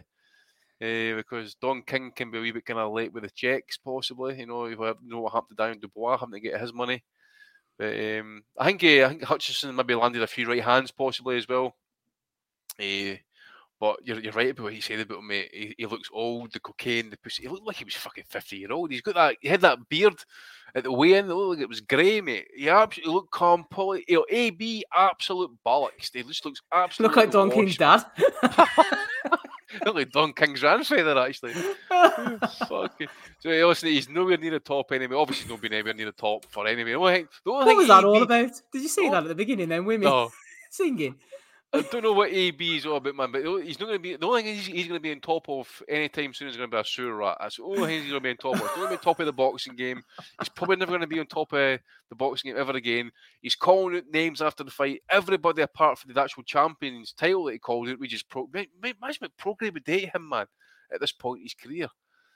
AB's got a good beard in every sense, like, but a good chin. Fuck me, man. Even Prograde would test his, you know, his will to basically go the distance in that fight, I would imagine. But he's old, he's washed. But if we're going to keep him about, at least he can do the post-fight interviews. They can talk trash and that. But I suppose the other thing I can maybe say is a positive. Maybe there was less showboating for AB like he used to do back in the very early days. He hasn't got the energy to showboat. Exactly, mate. He's not got the moves these days. The legs have gone. Well, the legs have gone at him, so to speak. So. You know, just to think to people used to say back in the day that, you know, Broner used to be where Spence and Crawford are now. You know, at one point he was at the top of the sport, supposed to be anyway. He was the next coming to Floyd Mayweather. He was headlining shows. He was must-see TV, so to speak. Look at him now, man. Again, another one. We're talking about Josh Taylor. How over the course of 5 years it's went for like the apex down the slide. Brothers went for fucking like it's like a heart monitor, going up and down, and then it's fucking gate crash, man. It's just flatlined. That's what it's been like. That's his career these days. It's totally flatlined. Thomas Newman says, Don King's checks, AB, always bouncing. You ain't going to see a penny of that. See the sugar babes. I have no idea who them women are, but that's just the most Don King ever thing at the beginning of the show. Oh man, I wonder if AB did, man, or would. Oh fuck's sake, I don't know. Jesus Christ. He's enjoying life, his older Don King and AB as well. Just to close up the action from the weekend, on Friday evening, Ryan Farag lost a unanimous decision to Marcel Braithwaite in the Commonwealth Super Flyweight title. Dennis Hobson returning to the BBC for that one. Very close fight by all accounts. Conor Butler on the undercard getting a unanimous decision win for the Commonwealth Boxing Council Flyweight title and the EBU European Flyweight title as well. I didn't manage to catch that one, but next weekend, Uzbekistan's Paul Butler, by way of Liverpool's, going in against TBA in the Humo Arena, Tashkent, on Friday the 16th of June in Uzbekistan. Stephen Cairns as well is fighting against Michel Dufat. Great bunch of lads out there. Jan Marcos, I think, is he one of the Cubans? Yet, based in Dubai, is on that card as well. Not too interested in that one, Andy, but I am more interested in this Sky card. Also on Friday evening, actually. Dropping a bit of Friday evening action. Al Siesta, Ben Shalom on Sky. Aaron McKenna going against Shaquille Thompson. Caroline Dubois on this card as well. Vidal Riley. Fraser Clark going in against Marius Vac. Roman Fury. Isaac Chambers can get everyone out. And the main event is Adam Azim. 8-0, 6 knockouts. The Assassin. Off. Oh. I think Ozzy shouted at us earlier, the Azim fight's off, that card's completely collapsed, mate, but I think it's still going ahead. Give me a second, I'll tell you who's headlining I had that no card. idea about that. He was supposed to be fighting Aram Fanian from Ukraine. I think Azim's pulled out, mate. Give me a second here, I'll get you the details. Yeah, according to MB, I had no idea about this yet. Adam Azim is out apparently, so there's absolutely nothing to write home about. Aaron McKenna apparently is off it as well. Aaron McKenna and Shaq Thompson's off as well. Oh, for goodness sake, that card's just falling apart then. So it's completely just collapsed, mate. But apparently still going ahead. That was the last I heard, mate. So Azim's pulled out next Friday. The card's collapsed. Sky don't tend to pull cards, do they? So I'd say they go ahead with that. Well, they'll probably need to pull on somebody for somewhere, mate. Someone on late notice, because I've just pulled up the card here actually. If those, I mean, that's your two top. That's your two top. Fraser Clark, won't it? Headlining, and then they probably have Caroline Dubois. They're going to have to up that, mate. They can't have an 8-rounder as a main event. Sure, they're going to have to up that to 10, possibly, but they not. Yeah, and Caroline Dubois is 8-2s. Possibly, maybe Isaac Chamberlain, who remember his fight got pulled off. Was it the Billum Smith card? So that's him getting re-slotted out. These guys don't want to get paid, and if they're going to get pushed on the next card, that mate. Yeah, it's no good, is it? But yeah, Michael Thompson said they don't have backup opponents. I'd say if Azim's opponent had pulled out, they would have done. But the fact Azim himself was pulled out, then Fernand not turn up. So although the McKenna Thompson, you would have thought they might have had a backup opponent. I know. I don't know what's happened to that fight, mate. Can anybody says about Isaac Chamberlain. Sorry, Isaac Chamberlain needs a decent fight. I would have liked to have seen him in a better. Maybe he'll get pushed up higher in the card. If you had Chamberlain, Dubois, and then Clark, as you say, Clark, it'd be tough to headline with an 8-rounder. I don't know what they're going to do, but they'll not pull it. I can't see them pulling the card. To be honest, Sky never do that. I just wondered, does anybody know why the Aaron McKenna fight's been pulled? Anybody in the chat can let us know? Because I got note of that just about a couple of hours ago, but I never actually followed up to find out what happened. But Fraser Clark whack fight has got to go up to 10-rounder. It has to. Yeah, that's because the card's littered with 8, 6, and 4 rounders. It's just isn't going to be enough. And unless Sky kind of I don't know if they would drop their duration possibly. I don't know if they've got a set time frame they've got to work and they've got to do that 2 hours, so to speak. They just need to kind of churn the fights out. But I tell you what they should do actually. And this is maybe late notice now actually, but see what they're doing some of these Italian cards and the German cards and that. They actually have on the undercard your amateur fights before the pro fights get started. So have a pro am event. Maybe get. You can't do that though, can you? Isn't there something to do with the licenses? No, you can't do it in the UK. Yeah, you can't do it in the UK. The British board won't let you because the BUI, the Irish board, do. Because I know I've been to quite a few shows like in Dublin or Limerick in the past, and they've had amateur stuff. First of all, a whole big amateur program, like you said, it fills it out really nicely, especially when the top Irish amateurs are involved. Like it's a really good standard, and then they would have the main event after, or even. They've had Katie Taylor mixed in before and Ray Moylett in the middle of pro cards, but as you say, the British Boxing Board don't let them mix. It's different. I think it's different licenses not doing, but I think I'm right to say I don't know if I'm right in saying, but the amateurs can't. I'll leave that one aside anyway. But it's just it would be ideal, wouldn't it? Just to kind of flesh out the card for situations like that. You could pull in some high-rated amateurs, maybe have them fight a local rival, or whatever. That just thinking out loud, really, to kind of save the card, maybe beef it up a bit, because that's not going to. I mean, that's not moving the needle for it. I mean, I wouldn't even watch it if it was given to me free, but I'm not watching that card next week. You fucking kidding me? No. Michael Thompson says Clark versus Dubois. Absolutely. Fraser Clark against Caroline Dubois, Andy. That would get the blood pumping. But heavyweight against lightweight. Against the female lightweight, yeah. Yeah. Oh, well. Fuck's sake. I'm all about diversity these days and inclusivity, so absolutely we can get on board with that. I mean, what you could do is, I mean, you see you've got Chamberlain and Roman Fury on the card, right? They're cruiserweights, so you could have the 2 fights as like a round robin and have the winners fight off each other, so to speak, in a kind of tournament fight. Maybe I don't know, area title fucking fight of some sort, you know. But who knows? On to Saturday evening. Yeah, Captain Casual, Mick Hennessy, I think. McKenna's a Mick Hennessy fighter, so yeah, he's helping him out at the moment, keeping things going over there.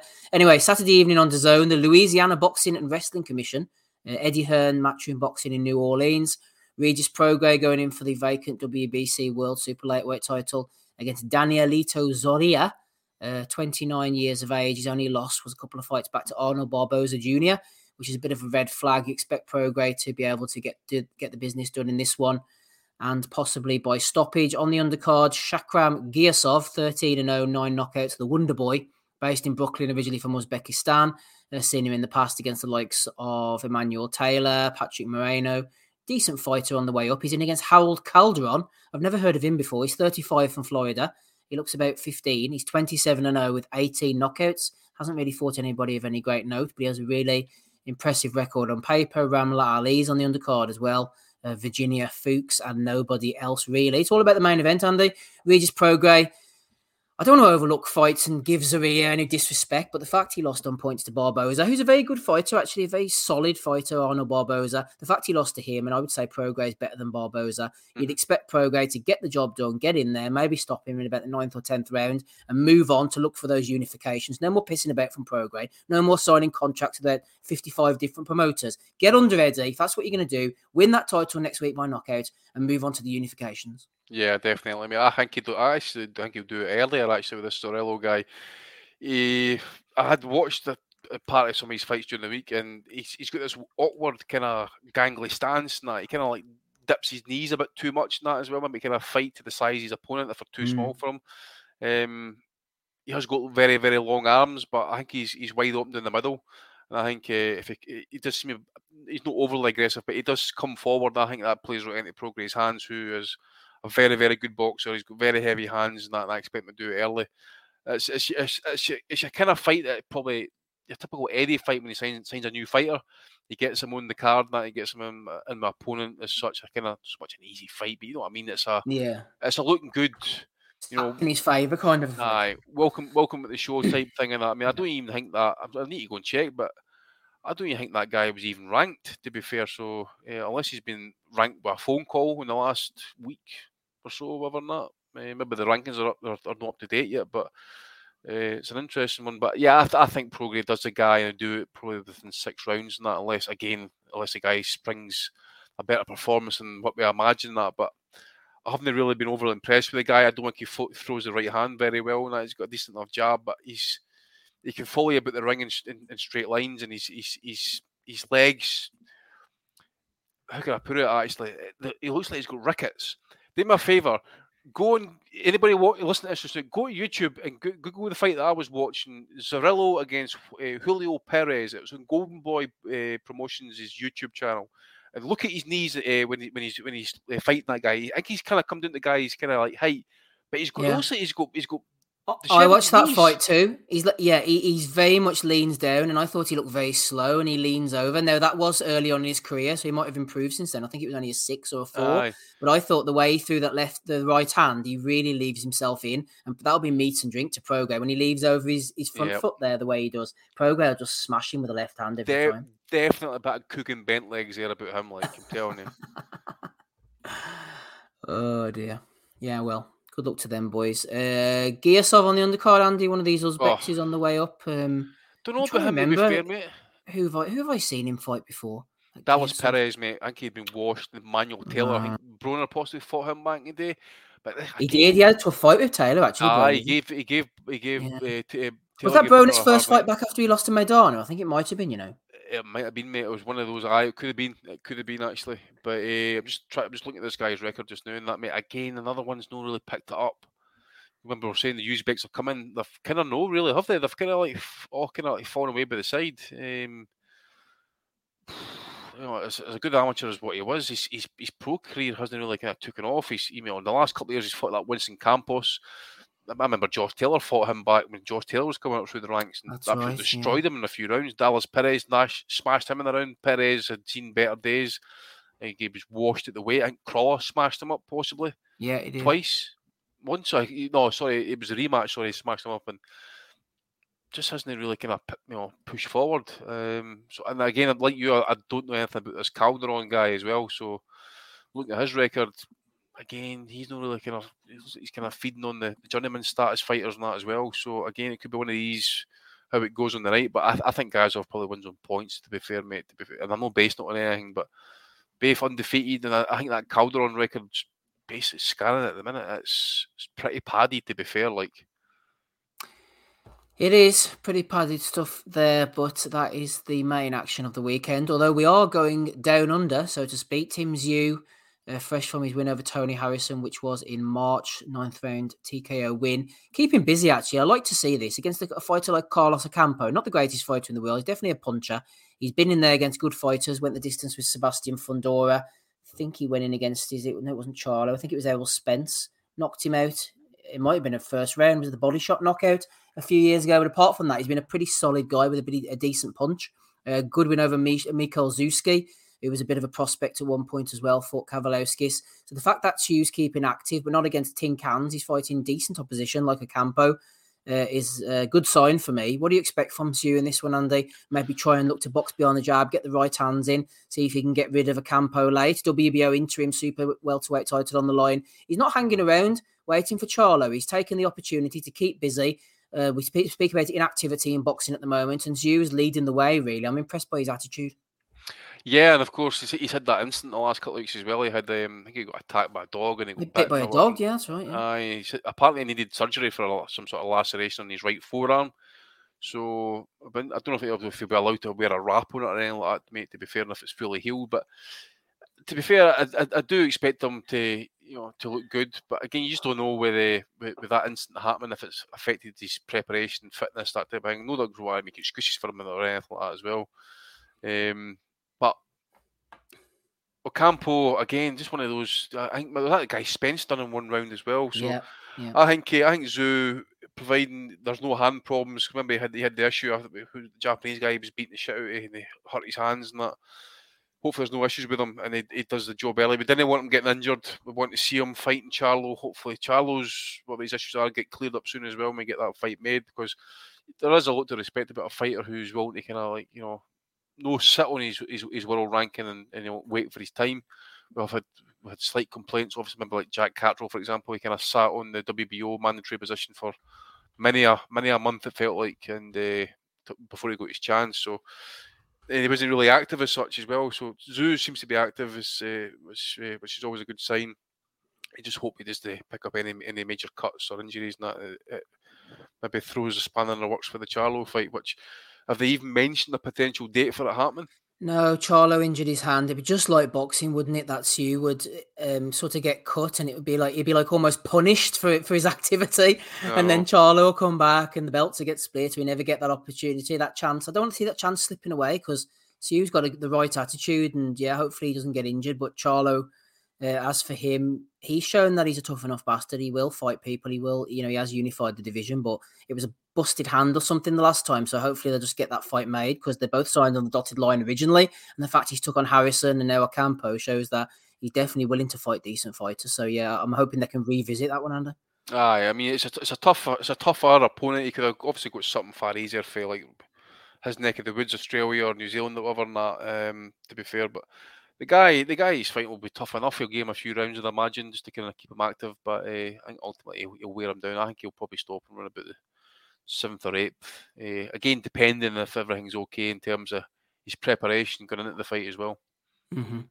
Shout out to DJ Keaty, who's joined us in the chat since we last did the roll call. You're very welcome, sir. Good to see you in there. Jason Chukwu as well has joined us since the last time. Who else have we got? Any other new names? MB still there. Captain Casual, Johnny as well. On the undercard, I noticed there's a guy, Hassam Hamdan, 5-0 with 1 knockout. So I remember there was a Nader Hamdan back in the day, the Lionheart from Sydney. This guy's also from Sydney, so I don't know if that's his son or his brother or something. So a good luck to him. Decent little scrap as well in the support bout, Andy. I know you might not have looked at the roster, so I don't know really catch this one, leap on you with this one, but it sounds good on paper. Sam Goodman, 14-0 with 7 knockouts. He's 24 years of age, and his last fight, which was on the Harrison, which was on the Harrison Dew undercard, so keeping very active, was a unanimous 10-man decision, best win of his career against TJ Dehaney. He's stepping up in a title eliminator, I think it is. It's over 12 rounds against Rais Alim, the Beast. Mm-hmm. He's 32 years of age, 20-0, 12 knockouts, win over Mike Planier. Tough outing a few fights ago against Eduardo Baez. Before that, looked $1 million. I thought he really impressed me against Vic Pasillas. This is a really good, solid fight between 2 unbeaten contenders, putting it all on the line. Alim going out there, Goodman in front of his home crowd, vying for a shot at a world title. Loving the attitude, again, very much indicative of the Jews' attitude in the main event of these two boys putting it on. I think Alim probably a bit more seasoned and experienced at this stage of the career, but Goodman clearly fancies it as well. So fair play to both the boys in this one. Yeah, and Goodman obviously he's got that win over TJ Dehaney, which okay, people say it's a good win, but then he's got that win against Richie Marpranam, who I think he's been knocked out of Quadras. The wee Filipino fella. Aye, Strada beat him as well. So, okay, it's up in weights at this point in that as well, but still a decent enough wee name on his record. So yeah, it's an interesting one actually. Might even steal the card. You just never know. But yeah, I fancy Aleem possibly to win that. I'll say on points actually. He's a slick enough boxer. And Goodman, I've only seen a handful of footage of him, to be fair in that, but I would say Aleem possibly is going to be. He has to be right in here as the favourite. Yeah, tough to get footage of Goodman. I was looking at it before the Dehaney fight. There's quite a few interviews with him, and there's a bit of amateur footage. But as for pro footage, it's like rocking horse shite, man. You can't really find too much of it. So this is likely to be what, early morning for us, I would imagine, on Sunday. I don't know. I've lost all track of time when it comes to Australia. I have no idea, because the thing was with the Kambosos Haney fight, it wasn't a true representation of the time, was it? Because they moved it for America, to fit in with America. They moved it for American TV time. Aye, but this is apparently on Showtime as well. Like, of course, it'll be on Showtime because they're trying to showcase Tim Tszyu, so they might try and do it for primetime American. Might well do. Yeah. I've no idea what time that is in Oz, but I'd imagine it'll be early morning for them there possibly. We'll wait and see. Anyway, we've got some Aussie listeners on here to let us know what time UK time that's due to start on Sunday. Let us know. We'll get it at some point by certain means. Drizzy says Tio showed up. Drizzy showed up as well. Shout out to you. He says Taylor turned into a cook who wouldn't drop the counter left. I think he was afraid. Drizzy of the counter right from Lopez coming his way. Great job from Lopez in the main event. We'll get Rapping Bob Kelly's thoughts as and when he turns up. But in the meantime, it's 9:30 on this Sunday evening. Episode 527. Me and Andy are here. We've done our best so far, but we're going to keep things moving with the Bellew of the week. Starting with, as we mentioned earlier, AB was involved post-fight. Hopefully the old bastard himself, Don King, doesn't copyright us as he has in the past for this one. So I've done my best by putting a little thing over the top of it to try and keep us away from those copyright merchants. Maybe me mentioning it constantly isn't going to help matters. But anyway, AB was talking to Ray Mancini in the ring at the end of the fight. If you haven't heard this yet, for the Bellew of the week, it is quite the listen. Was it everything you wanted and needed? It wasn't everything Well, it was everything I wanted, but it wasn't everything I needed. Right now, I need some pussy. Oh, God. Oh, God. Oh, God. Okay. All right, before we get to that, who do you want next in the ring? TMI. Hey, man, listen, man. This is my first time on Don King pay-per-view, so I got to give it to y'all. Anybody can get it. Africans, Americans, Dominicans. No disrespect to no law firm out there, but attorney just got it. Anybody can get it. Is there nobody special that you like that you're asking for or looking for? Anyone with the title? Anybody with the title. I see. What's his name? Romelo. Retardo. What's his name? Roly. Oh, Roly. Shit. I like the winner of Teofimo and Josh Taylor and whoever else got the belt. I want all the belts. I don't just want a Louis belt or Gucci belt. I want the WBA belt and WBO belt, WBC belt and IBF belt too. Don, what do you have in mind for our young man, Adrian Broner? What do you have in mind? What's next for him? Well, right now, there's this guy named Oscar De La Hoya. He sent out a waiver, and he wants to meet with us. We're going to talk about it. Nah, let him know. If he want to come over here, we got a fish net for him. Okay, we got whatever he say. That's whatever he say, because we're the problem here, man. Hey, Oscar, you heard what he said. You know what I mean? Come over here, get that fish net, and I'm going to kick whoever asked you put in the ring with me. All righty. Whenever King brought up Oscar at first, I thought he's probably too far gone, King, that he's probably talking about Oscar fighting Broner rather than one of his fights. Oh, man, AB. I tell you, how bad's Ray Mancini getting over the top? Ah, yeah, he hasn't sounded great for a while. Christ, man. That's what Munguia is going to sound like in 10 years. Fucking AB, man. What a man. Hopefully he got what he wanted there last night. But it's not going to be the high class that he would deal with. But dealing with that gargoyle that he got caught with coming out of the Boston Garden that time, ended up in the hospital. Oh, yeah. Fucking AB, man. Fuck's sake. He's enjoying life. He's getting a new lease of life. This young man, as Don King called him. You might as well have gone back 10 years there for that, AB. It could have been any interview. Just imagine Jim Gray on the other end of the mic. We're not talking like that tonight, Adrian. Show a bit of class. He's calling out all the different acronyms as well, man. The one thing he never shouted out was IRS. Fucking, they'll be after him shortly as well. Sold alimony ponies there after the fucking money for that tribe of Wednesday he's got. Up the IRS. Johnny throwing in 79p there. Shout out to Johnny Horsecock Nelson. See if you can beat that, everybody. Come on, if you can beat that 79p that Johnny Horsecock Nelson's throwing in. Des said, I said it last week, anyone that can completely take apart Gavin Rees so quickly, like AB did, can really fight. That is the thing. For all of his faults, Andy, we know he's a hood rat. He's a terrible specimen human being. If he'd have kept his weight down, kept disciplined, I know it's ifs and buts and that, but he could fight. He could punch. Sean Porter said that at the end when he knocked him down. He just was never active enough, but he could put his shots together at his prime. And he was a decent fighter. I suppose that's the shame. Another bit of a lost talent, old AB. It's the same old case, mate. It's the classic case of talent not working hard enough. You know, when you look at guys like Ricky Burns, who didn't even have fifth of talent that Broner should have had or showed Broner it was shown, but he had the ethic and he made so much more out of it than that as well. You know, Broner at 130 was a beast. He really was. Des was saying about Gavin Rees fights up. Gavin Rees was a top solid fighter who'd come back after being world champ. I think he was no European champ at that time, possibly. And he won the WBA against Solomon and Boy, didn't he? Then but he was away for a while. By Kotelnik. Yeah, he come back and won the European. I'm pretty sure. He was up at 140 for that WBA title win, I think it was, and he'd retired for a wee bit, and he come back and won the prize fighter, I think, and then I think he might have won the European title. Maybe be wrong, but he come back with a couple of decent wins anyway. Got the Broner fight, and he just got bounced about the place.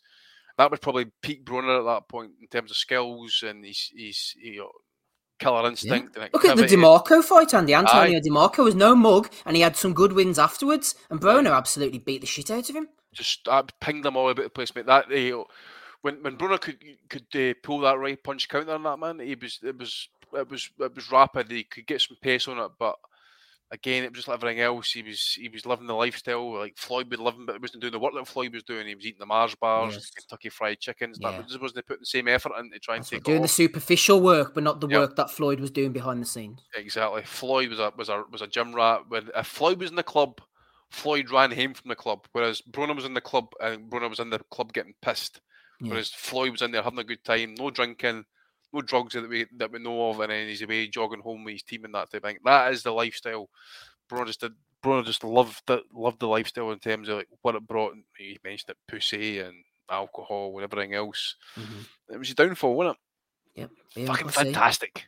Downed many a great man, and me and Andy did a Punches from the Past with. Tell you what, there's one for you, Andy. I bet we put up the Punches from the Past AB against Maidana next Sunday evening at 8 o'clock, just to celebrate. As I say, see last December when I was away sick, he's missed the anniversary. It was always my job to mention the anniversary of that fight every December on the podcast, and he's forgot all about it. So this year we should actually make it a theme for this podcast going forward. But I agree with you. Should put that out there. Yes, but, mate, that needs to be pay-per-view, surely. We need to give it a back. Some of our best work. In return for David Palmer, there was thrown in a 10. He says, anybody can get it. Shout out to David Palmer has thrown in a 10 super chat. That swayed me, that tenner from David Palmer. We'll put up AB against Maidana. As Andy said, it should be pay-per-view. But we're a generous, altruistic bunch here over at the Asylum, so we'll throw it out for you as best as we can. Right, let's get on to the bits and pieces that people have thrown in. Yep, absolutely, Johnny. 79p super chat. A lost leader. This year. Wow, 10 years this year for that fight, mate. Yeah, I know, it's crazy. The time flies by. 10 years this year, says Josh Ford. Sandy Ryan, Saturday the 24th of June in the Ancora County Ground in Nottingham. Tickets go on sale. I don't know if she's singing or fighting an Argentinian or what she's doing. What's Skittle? Well, I'm not sure, to be honest. I'm past that era. Maybe someone in chat can let us know. It looks like you remember the teenage girls magazines. What they call no, just chat. That's what it looks like, yeah. Fucking Peppa Pig free magazine. Cassette tape and a poster of I don't know, someone from the Backstreet Boys. Or you get that plastic ram on the front. You get like a pencil case and a fucking fake watch and shit like that. That's what you're missing there, isn't it? Oh, for goodness sake! About £8. You're like fucking £8. Just 17. Fucking hell. Skiddle. Shout out to Skiddle indeed. Blimey, cocaine only prohibited in competition per the WADA code. And if you saw this one, Andy, the Gypsy King over in Thailand, fit me, he was gurning like a bad result. Tyson Fury. Mental health crisis. Fit me, there's a crisis going on in the stands that night anyway. Well, I know Chris W is saying there that blimey, cocaine only prohibited in competition per the WADA code. I wouldn't want to be getting caught in Thailand with a bag of fucking bag of powder, mate. I'll tell you that. Fucking Jesus, it's 30 years in the jail and they don't fuck about over there. Like Tyson would be fucking forced to fight for his freedom, possibly, you know. Like poor, what do you call him? Oh, who's that? I'm that wrong. Remember him? Oh yes, absolutely. He had to fight for his freedom. Yes, he would. Yeah, the old prison canteen days. Shout out to the Nutters meetup last week. Someone was asking for some photos of real women with the boys, and indeed I have come across some. There we are.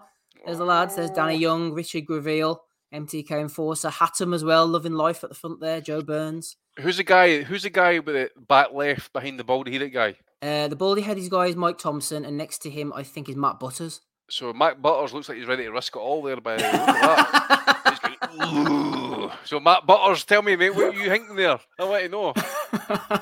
I'm a swatch at the Hooters. Fighting your way out to Hooters like Thailand, I think, at the end of the night. Look at Danny in the back there, by the way. Hey! you talk about Fury fucking gunning. Look at Ricky, man. He's gunning like a Ricky's off water for a week. He's off the cycle. Shout out to the boys, having a great time there.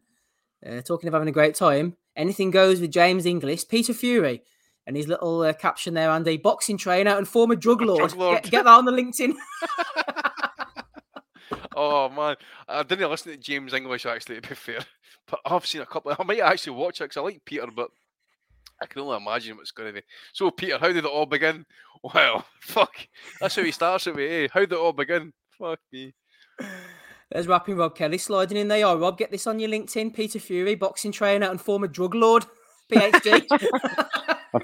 I've got my own title going on there instead of the growth, the latest of all time. I've finally fucking beat my own record, I think. Sorry about that, guys. You're that late, Rob. You're on for the start of next week's show. But listen, the only thing I say is that I am late for everything. So it's not work, fucking engagements, fucking people's fucking, appointments, shit like that. I'm always late. Shout out to Rapping Rob Kelly. It's always great to have him along with us. Steve, we'll hope we get out of there in 5 minutes. Yeah, I know. Yeah, we'll get his views on the fight shortly. Kick back. Rewind. We'll get his thoughts on the fight soon. Joe Burns on Twitter tweeted Rick Glazer. He said, "Have you worked with the Kinahan cartel, the US Sam Jones?" And Rick Glazer says, "Relax, you mental midget." Fucking mental midget. Oh, he's bonkers, isn't he, Glazer? I still don't know what he does to this day. What fights he's ever made, I couldn't tell you. Oh, mate, that's your grifter. That's your world-class grifter, that one, mate. Oh, he is. He's fucking begging for the scraps for Uncle Dan's table. That's what he's doing. Begging for the scraps. Didn't see this last night. I don't know if you saw the ring walks or not. A very special ring walk for Josh Taylor. The Red Hot Chili Pipers were seeing him into the ring. No, I didn't see it. But Josh has said before when he hears the bagpipes at the journey, gets him fired up. Well, it never fucking fired him up last night anyway. So maybe he needs to rethink these entrances as well compared to how he's weight and that. So certainly the joke might be on us now. Teofimo Senior beforehand said the face of boxing right now is Canelo. After June the 10th, it will be Teofimo Lopez. Not sure if this is a belly of the week now or not, Rob. You almost have forgot. Aye. I must have forgot about T.O. I certainly did anyway. Fucking hell. Stinking big last week. That was fuck's sake. Yeah, you're one of the only one. I think fucking the vast majority of boxing fans who are invested in the sport would probably all say the same thing, to be fair.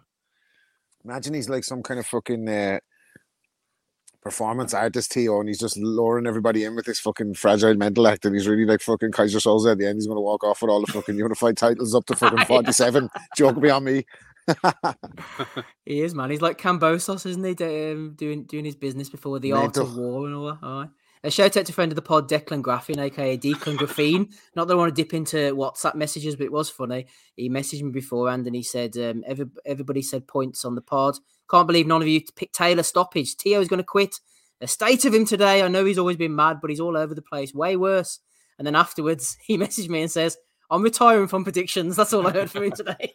Oh, there's nothing worse, mate, when you get it spectacularly He's wrong. not the only one, Andy. He's not the only I one. remember I went in that big spiel about the Lomachenko fight before Lopez, convinced that Loma was going to fucking IQ him like up the wazoo, take him to school, primary school, high school, university, college, all within 36 minutes. And fuck me, did they turn the fucking tables on me that night? I know, he's a bastard. I thought he was going to fucking decapitate Cambosis as well, and he fucked me on that one as well. Like, exactly. I'm not calling any more Lopez fights, no more. He's getting a bit like Hopkins for me. I always backed against Hopkins up until we fucking fought Kovalev. I said he's going to beat Kovalev, and he was fucking beat off him. I was like, fuck. Yes. How he fucking survived that night, I don't know. How the fuck he got through those first rounds. Talk about Hopkins, oh man. How much is he morphing into Howard Eastman these days? You see him? Did you see him sitting ringside there last night? Well, here's a question for you, Andy. Would he now, the way he is, give a better performance against his former self than Howard Eastman did on that night? Because Howard was pretty terrible, man. Fucking awful fight, mate. There was some shite and fucking That was a bad one, wasn't it? Days, like, and they fought, how many times did they fight to? Oh, the once, eh? Yeah, that was enough, yeah. Oh, it's Mercado I'm thinking about. This Segundo Mercado. Yeah, well, that was the exciting Hopkins era against Mercado. That's right. Eastman was the... I mean, Hopkins was good, but he absolutely neutralised Howard Eastman that night. That was painful to watch. And Howard had gone 5-6 years waiting for that shot. I know. The thing is with Hopkins that if you couldn't force him into a fight, he was happy just to sit off and pick you as soon as you came in. That's what he did. Hold and hug and grab and jab, yeah. Just enough to pick up the points, and that was enough. Yeah. Talking of holding and hugging, grabbing and jabbing, Sonny Edwards is our next nomination. He says, I want to be on Netflix. Eddie can help me. I'm not... What? Hey. What, like have his own Netflix special, or what's Eddie got to do with Netflix? I tell you what, I'm going to shut the fuck up. I'm not saying anything about Sonny Edwards. Fuck that, man. Too much time on his hands. Good for him, man. I hope he gets there.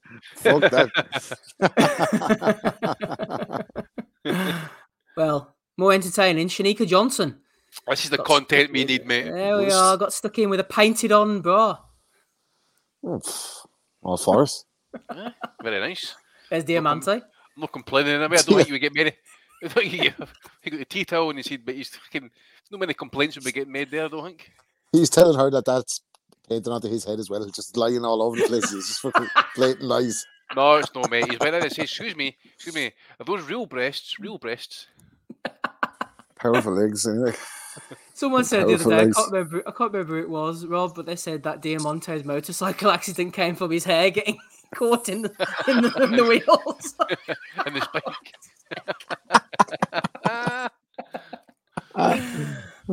Fucking brilliant. Some bad very powerful legs there. Was she some sort of pally? Who was it? Was it Ebony Bridges or something like that? Or was it Ellie Scotney she was a friend of? This one? She's fighting Scotney, wasn't she? So she probably was she? Right, sorry. She's from down under. I never seen it, so I remember seeing the picture, so. She's big down under, apparently. Well, according to that photo, anyway. Well, she seems to have shaved plenty anyway, so. There's no spider's legs thing at the side of it. Jesus. She's promoting her OnlyFans. She's taking a cue from FJ.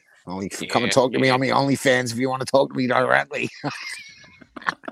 The Shanika Johnson Appreciation Society on Facebook, Rob. That's fucking thriving. That is hopping at the moment. Oh dear. What else have we got here? Matthew Kemp. Bellew just described Sonny Edwards as the modern day Nassim Hamed.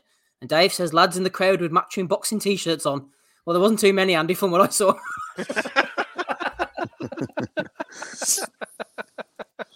I didn't even watch that because it's death taxes and Sonny Edwards by YGD, isn't it? Like, there's no point watching it. Like, fuck. That's what I'm saying. I checked and watched the Champions League final through, and when it finished, it was into round 7. I said, right, okay, I'll watch it for here. I didn't even bother attempting to watch back into the final. Like, fuck that.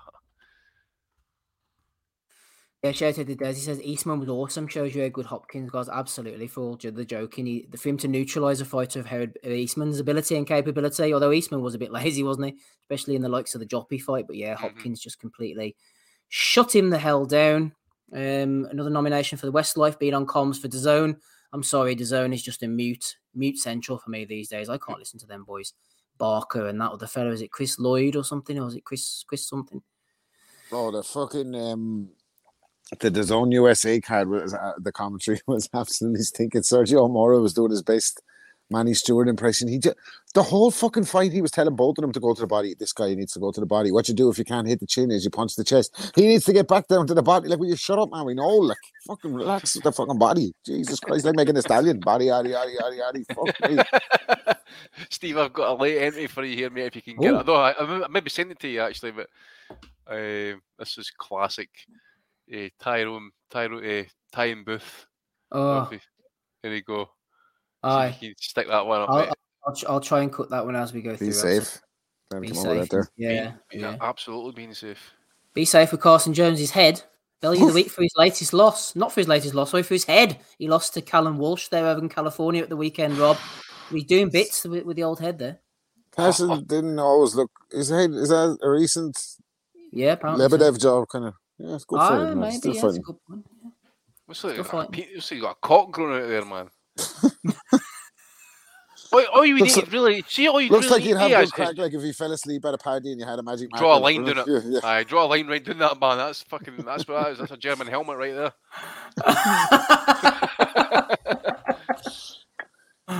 Oh, fuck's sake, Andy, man. I just brought up that one that you sent.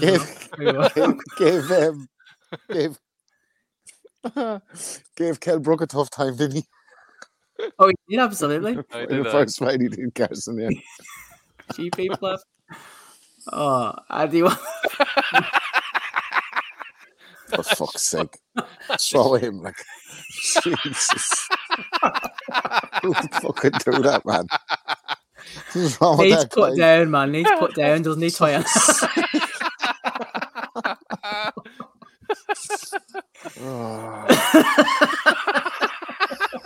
I think she's got teeth missing and everything. Oh, I feel bad putting that one up. That slaty grey bogging skin that they've got. She makes him look positively healthy. Anyway. The quote was kicking off. She said, I was looking forward to going to the Taylor Lopez fight, but I guess a world champion of my caliber is not good enough to get comp tickets like the other world champions in my sport, top rank boxing. I'm just going to book my flight to Florida and watch the fight on TV. Ridiculous. And Top Rank says, hey, champ, we always love to have you at Top Rank events. When your team called 2 days ago, we were sold out on the first few floor rows. We offered your representatives other seats, which were declined.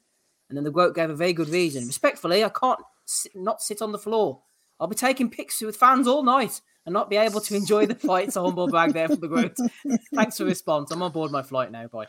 I love how she calls herself the goalie. Fucking guy and take once she cries at women's boxing doesn't get enough coverage, right? She wants them to spend the hard-earned cash and then doesn't want to take a fucking picture with said fans who pay the hard-earned cash. No, you're being a bit harsh on the quote. After Katie Taylor, she said, are you ready to admit that I'm the GOAT now? And I felt like saying, nobody gives a fucking, nobody's talking about that, only you. It's just fucking your conversation. Nobody gives a shit about the GOAT. She's not begging, even a discussion. Man. She is begging. I actually feel a bit I like the GOAT, though. The GOAT's a good fighter. If she could knock people out, she might actually draw some fans in because she is very good. But she was breaking it down anyway after that she always has time for the fans. But a bit like that myself, you don't want to be mobbed for photos when you're out. You know, I get what the GOAT is on about there. Like, sympathy with the GOAT from Rob there. IFL TV getting nomination. Hashtag Edwards Campos. Round one. Yes. Campos starts fast as expected. And Edwards gives him space to get his shots away. Edwards starts to let his hands go, though, once he's downloaded the Campos data.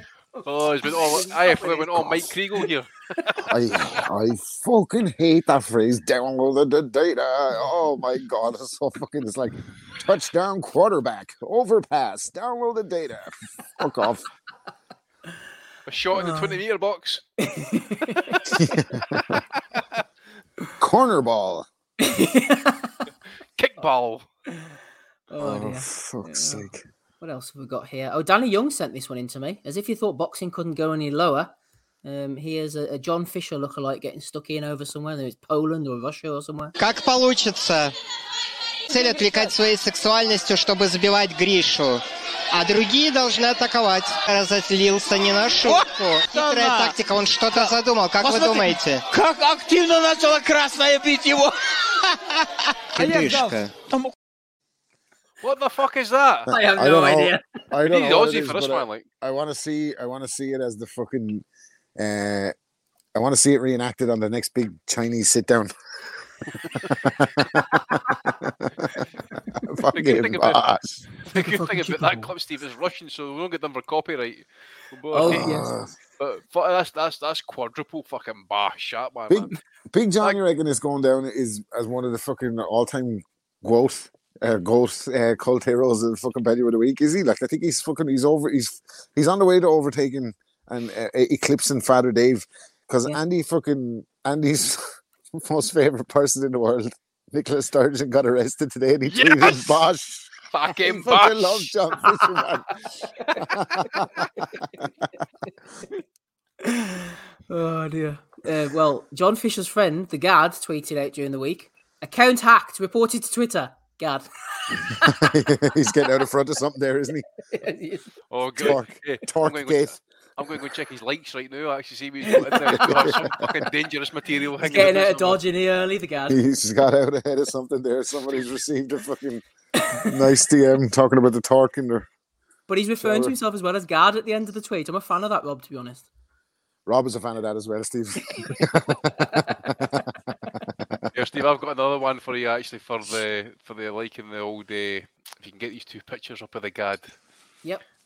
Throw them into the chat and I will cut them as best as I can. In the meantime, Eddie, nothing to do with me, mate. I don't follow a lot of what's said on Twitter in all honesty. Eddie not aware reports that Daniel Kinahan is still involved in boxing. Nothing to do with me, go.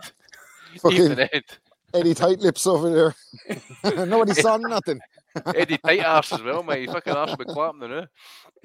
I was at boxing news. I'd put out I wanted to try and get the actual quote actually, because I think Stephen Espinosa even read it as well, so he's fucking managed to jump on. He never misses a moment to fucking lay the boot in. Oh, he loves it. He's bad as us, he is. I know why. Espinosa's coming on the bouncer. He is, man. He's like us, isn't he? Nothing's beneath him. Bitter bastards. Get a life, Espinosa. Where's the fucking tweets, man? I must have them saved somewhere. Yeah, there's the Gad. Fucking, we're going to stay at that. The fucking Gad. Yeah. Oh, here it's here. I'm sure no one will mind. This is relating to Eddie not being aware of what's getting said on Twitter, doesn't he pay attention? Box News has been told by multiple sources that Kinahan, bankrolled some major events in Britain during the 2-year pandemic, fights that otherwise could not have possibly occurred in such a restrictive economic environment. Cha-ching! And Eddie's charging £6 a slice of pizza in his back garden. So Eddie doesn't know much, though. See nothing, hear nothing. Speak no evil, hear no evil. No, nothing to do with Eddie. And we were doing nothing for the whole pandemic. We could have been easily bought and paid for. Fucking, they lacked vision a bit. They were a great bunch of lads, but they lacked vision. We were making up fantasy fights to stop us from killing our wives. And then we fucking, you know what I mean? We were there for the taking. Missed opportunity, really. But you see that, you went with Fight Disciples. Helmut, Heed, and Hammerhead. What a waste of money. Remember when they were with Probellum and they got titled Talent. Oh, Probellum, yeah. Disrupt Boxing. The new we could have been rebranding the Asylum every couple of weeks. Fucking different name. We're back again. We'd fucking need to. We're back with a new venture, aiming to fucking bridge lots of gaps in boxing that have never been bridged before. Fuck me. The Combat Coin Asylum, brought to you from Dubai. Yeah, Combat Asylum. Combat Asylum. Here, Steve, here's another Gad special. See if you can get that one, mate. You see Mark Stanton, he says, Gad opened a DM from Baz Ahern saying he needs to abandon ship. Abandon ship? You've got to go to a country without extradition to fucking the UK, mate. Or they could just get a private jet, probably. Somewhat off someone. Epstein did, mate. Epstein died. Robert Maxwell going overboard. Right, what have we got here? Let's see if we get this final one up from Andy, and then we will go on to whatever the boys have got for this week. Just get rid of Mark Stanton. Metaphorically, of course. We're not going to get rid of you in a kind of MTK way, Mark. But there's the Gad getting stuck in it. It's class, isn't it? Is that his face, like, or is it a boss mask or something? What the fuck is he just? Look at him. He's piss at this stage, man. And he's like, I'll try to squeeze in here. It is a bit will they won't they though, isn't it? Like if you're at that vantage point, what would be next on your mind? You know what I mean? You know something. Listen, Gary, if you're listening to this, it's all a joke, mate. Didn't worry, it's all a bit of banter. But I didn't want to be reading in 20 years' time and say to myself, I fucking knew it. I knew it. Don't do it, God. It's hacked, man. He was hacked. Give him a break. He was fucking hacked. It probably explains a lot, actually.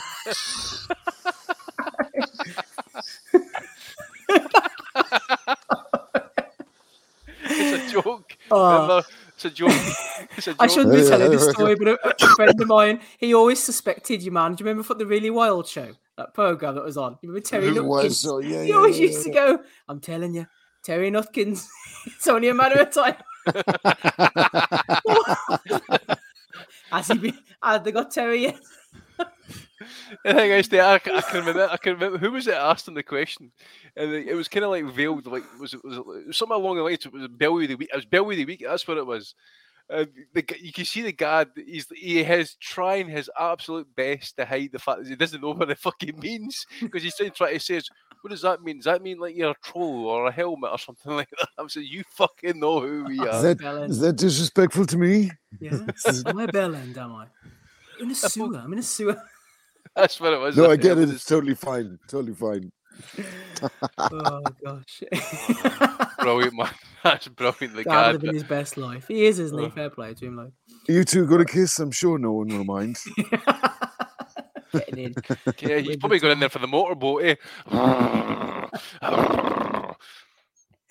Right. Bastard. Those are all the ones I've got, Andy. Any nominations from you that you haven't already sent to me? I don't know, mate. Well, Leonard Ellerbe was kind of going a bit mental, actually. So Lopez Senior had been saying that they want Gervonta Davis for Junior. We're waiting for him for next fight, and he comes back and says, "You're the most delusional motherfucker I've seen in boxing." So old Leonard doesn't really fucking take too kind of it. One for Bellew, actually. I'm fucking certain last night he says that Chocolatito had fought Rodriguez before. Jesse Rodriguez, that is. He doesn't know what the fuck he's talking about. I didn't care. So one for that, mate. And there was another one that's in the back of my mind. I've not got it written down. Go to Rob now, mate. I'll come back to me. No problem, Rob. Yeah, just Lopez Senior for the fucking antics in the run up for the Josh Taylor fight. Luckily for him, it didn't affect him on the night, his performance. But that kind of relationship has a fucking expiry date, and you can see it coming soon. Honestly, look tragic. Eddie and Frank for a little back of. It's funny, like. Fuck off with Tyson Fury and Anthony Joshua. Nobody gives a shit what they're doing. We waited too long for it. Like, you know what I mean? You just made it way too long for it. Nobody cares about it anymore. Stop trying to announce it. Stop trying to best each other in the fucking public. They won't sign it. We won't sign it. It can't get done. It won't get done. Nobody gives a bollocks, man. There's good fights happening now. Do you know what I mean?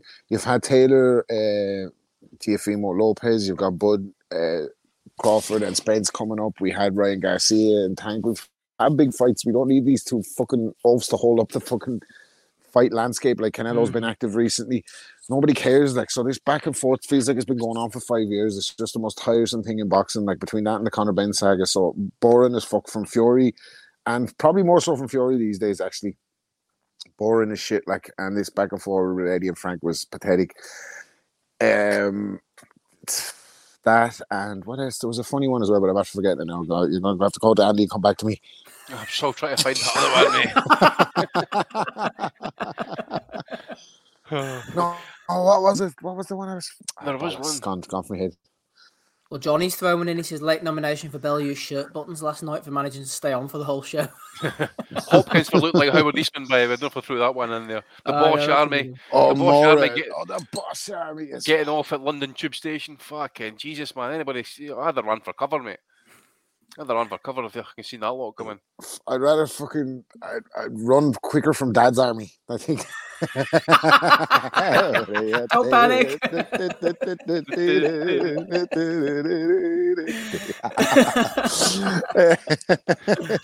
That and Sergio Mora for his relentless fucking body attack commentary. It's like someone fucking slipped him a note. You know the way he's like notoriously unprepared, Sergio Mora. He got caught out before. Oh no, that was him. It wasn't him. That was BJ Flores. But yeah, like he just always seems really badly prepared when he's calling the fights. Like, but the body seemed to be his go-to fucking reference point last night, and he just would not fucking shut the fuck up during the Derevchenko Munguia fight about each guy respectively going to the body. It was like a body count, basically. More as previous, he's reinvented himself, Rob. He was quite spicy on Twitter back in the day. There's some screenshots out there. The boys never forget of more. Has he got hot takes on fucking COVID or whatever? He's got some hot takes on quite a few things. I have to try and good stuff. Good stuff. Yep, good stuff. Absolutely. Yeah. So he was having a bit of a melter, and then Oscar, AB, of course, for his fucking post-fight fucking interview. We played it. I don't think you were here, were you? We played that. Oh, I just missed that. Yeah, unbelievable. Yeah. Like the guy, like just when you think he might have a chance of getting himself right, like back into a mix of a big fight at 140, they're like, "What's next, pussy?" He's just like so crass, and he just can't turn off, can he? Like he just cannot play diplomat. And then you got Don King in the background, deaf as a post, going, "Oh lordy, you heard it right here." It was so and Ray Mancini in the middle of it trying to stick his sentence together. Poor Ray Mancini just getting hit with the fucking pussy answer straight away. Didn't know what to fucking do.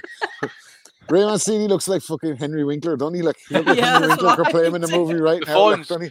Yeah, the Fonz. The leather jacket. He looks like the fucking Fonz. He looks like the Fonz, but when the Fonz was in like the Waterboy movie, like or whatever, or in the Arrested Development, washed. Washed up version of the Fonz. But yeah, so that was car crash. Like fuck me, and there was no ring to it either. It was like, I am the car man. Mexicans, Dominicans, Puerto Ricans. No offense to anybody in the legal business. Lawyers can get it. They was like, what the fuck does that mean? That's the other one Steve was going to say was Don King's fucking setup there. He had fucking patio furniture around about that ring there. I just seen Tim Box. Hasn't been paid for yet either. That's on the fucking HP, isn't it? The women. Oh, not them. Them. The boys, look at the boys' wrist. That's the Don King women. That's the Sugar Babes. Nice. And that was the Hooters with the Nutters meat on. Matt Butler's ready to fucking brisk it all, as I say. Look where his hand is, by the way. Look, you see his watch. You see it coming in there. You see it, yeah. He's not in the chat tonight. Well, it makes sense that he'll be in the chat shortly once the boys tell him. Makes sense that all the women in that picture were employed in the venue that I was taken in. Oh God! Any more, boys? That's it for me, mate. Okie doke. Got the guard. Guard again. Ready? The guard. We got the downloading the data. We got the Quote. Huffing. We got Tyan. Carson Jones's head. We got DAZN. We got the DAZN card. We got the painted on bar for Shinika. Sonny Edwards. We got Teofimo Lopez. We got the Red Hot Chili Pipers. The mental midget, that is Rick Glazer, former drug lord.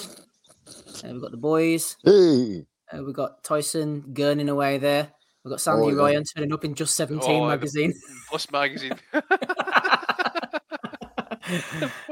We had the AB's post-fight interview as well, which we played earlier. End of summer tour, what? Danny Young video. Yeah, with no idea. Rob was saying it looks like the old Just 17 magazines from back in the day. I don't know what's going on there. Oh my God. I have an end-up story. I'll tell you this after the pod. Get on. In the meantime, who are you going for this week, Andrew? I'll probably go for a guard, mate. Oh, multiple offences. Oh, mate. Body of work. Oh, Bodies in the basement. Bodies everywhere. He's got some boxer resume on it. Oh, mate, every week he's hey, hang on, you got to admire a guy, man. He's a true credit to his craft, man. He's there grafting. He's working every week. Yeah, he's a stronger resume than Fraser Clark. Mate, he's got a stronger resume than Fred West. It's a joke. Oh my God, speak to Donny Baseball. Oh dear. God for you then, What's Andy. that? God, What's that? You hear that? Go on, yeah. The grinder. Fred West putting the kids to bed, innit?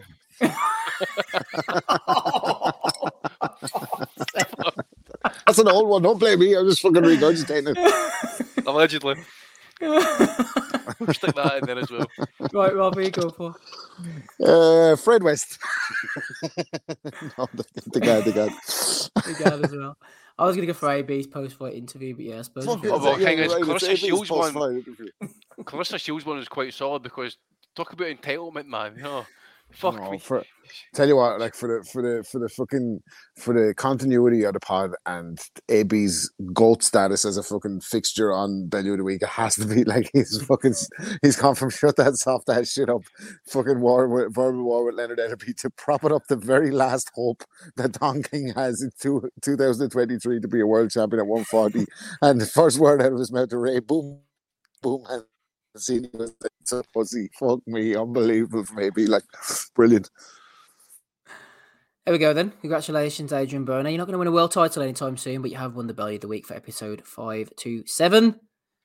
Quick shout out to the Super Chatters before we get Robin for his opinions on the fights earlier on. Let me find out who they were indeed. We had Beatbot Boop, who disappeared since, one of our American correspondents. Shout out to him. Shout out to Chase Athletics, actually. Hope you're all right if you're listening out there. Haven't seen you in the chat for a while. We also had Johnny Horsecock Nelson, who threw in a princely sum of 79p.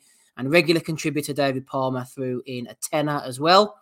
Rob, we had Teofimo Lopez pulling the wool over Josh Taylor's eyes. We thought Taylor looked a bit listless last night. Teofimo pulling off the big win. Jaime Munguia with the fight of the night against Sergei Derevyanchenko. What floated your boat, Rob? Yeah, both of those. I thought the Teofimo Lopez performance was really good. Actually, you're lucky for you, Steve. You're coming to me at 10 past 10. I've done a round-by-round dossier on each of these fights. No, I'm joking. I think Lopez, he's very athletic, so he was able to kind of leap in and out of range. Couldn't miss with the fucking right hand. I thought Taylor was a bit dead. Didn't really offer much to try and get back into the fight. It was kind of huffing and puffing a little bit. But Lopez didn't have to be brilliant in setting up the shots. Now, in the end, he ended up like walking him onto uppercuts and everything. He was like fucking having a field day towards the end of the fight. I thought the 115, 113 cards were a joke. Thought Lopez was a clear winner. And Taylor looked a bit dead, to be honest with you. And like this move to 147, I think the top guys at 47 would absolutely fucking kill him based on his last two performances. But going into the fight, I didn't see it playing out like that. I thought Taylor back to a bit of form, like his previous at 140 shown like fucking gritty victories against hard fighters like Ramirez, fucking Prograis, Baranchek. He's been smashing through like Postol, top guys like. And I thought like after Lopez's last performance against Sandor Mountain that he'd be a bit slower, a bit more kind of second to the punch, but he dominated. He seemed to be able to load up on the right hand anytime he wanted to. Taylor was feeling it, so he's carrying power up. And whatever you say about Lopez, he's now beat the man in two divisions, so he might not be like the universally thought of best 140 pounder, but he's beaten the man who was the man at fucking 140 in Josh Taylor, and at 135 in Lomachenko as well. So he's got something. I hope for him that he can somehow fucking escape the fucking.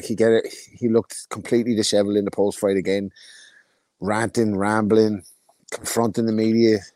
But then, like, seeking their approval and stuff. It's obvious, like, that the chap is not that fucking bright. Like, and I just hope that, for his sake, he is a really good fighter, that he's able to kind of escape the inner circle that he's with at the moment, which I don't see. So it'll be always interesting watching him fighting because, you know, he is talented. He has power. He's exciting. And he comes to fight when he's on his game. So it will be interesting to see what happens. And then there's always the circus that follows him as well, unfortunately for him. That's going to play a factor in how far he goes in his career. So that was a good fight. Munguia, in terms of Taylor, what he does next, is it because he ditched McGuigan, or has he got old overnight in the inactivity and the weight training, etc.? If he's going to campaign at 47, I don't see it for him. I don't see him becoming a 2-weight world champion, but he'd have nothing to be embarrassed about if he just called it a day. Said I don't have it anymore. I don't see that for Josh Taylor. I think he will want to fight again. Like whether it's at 40 or 47 remains to be seen.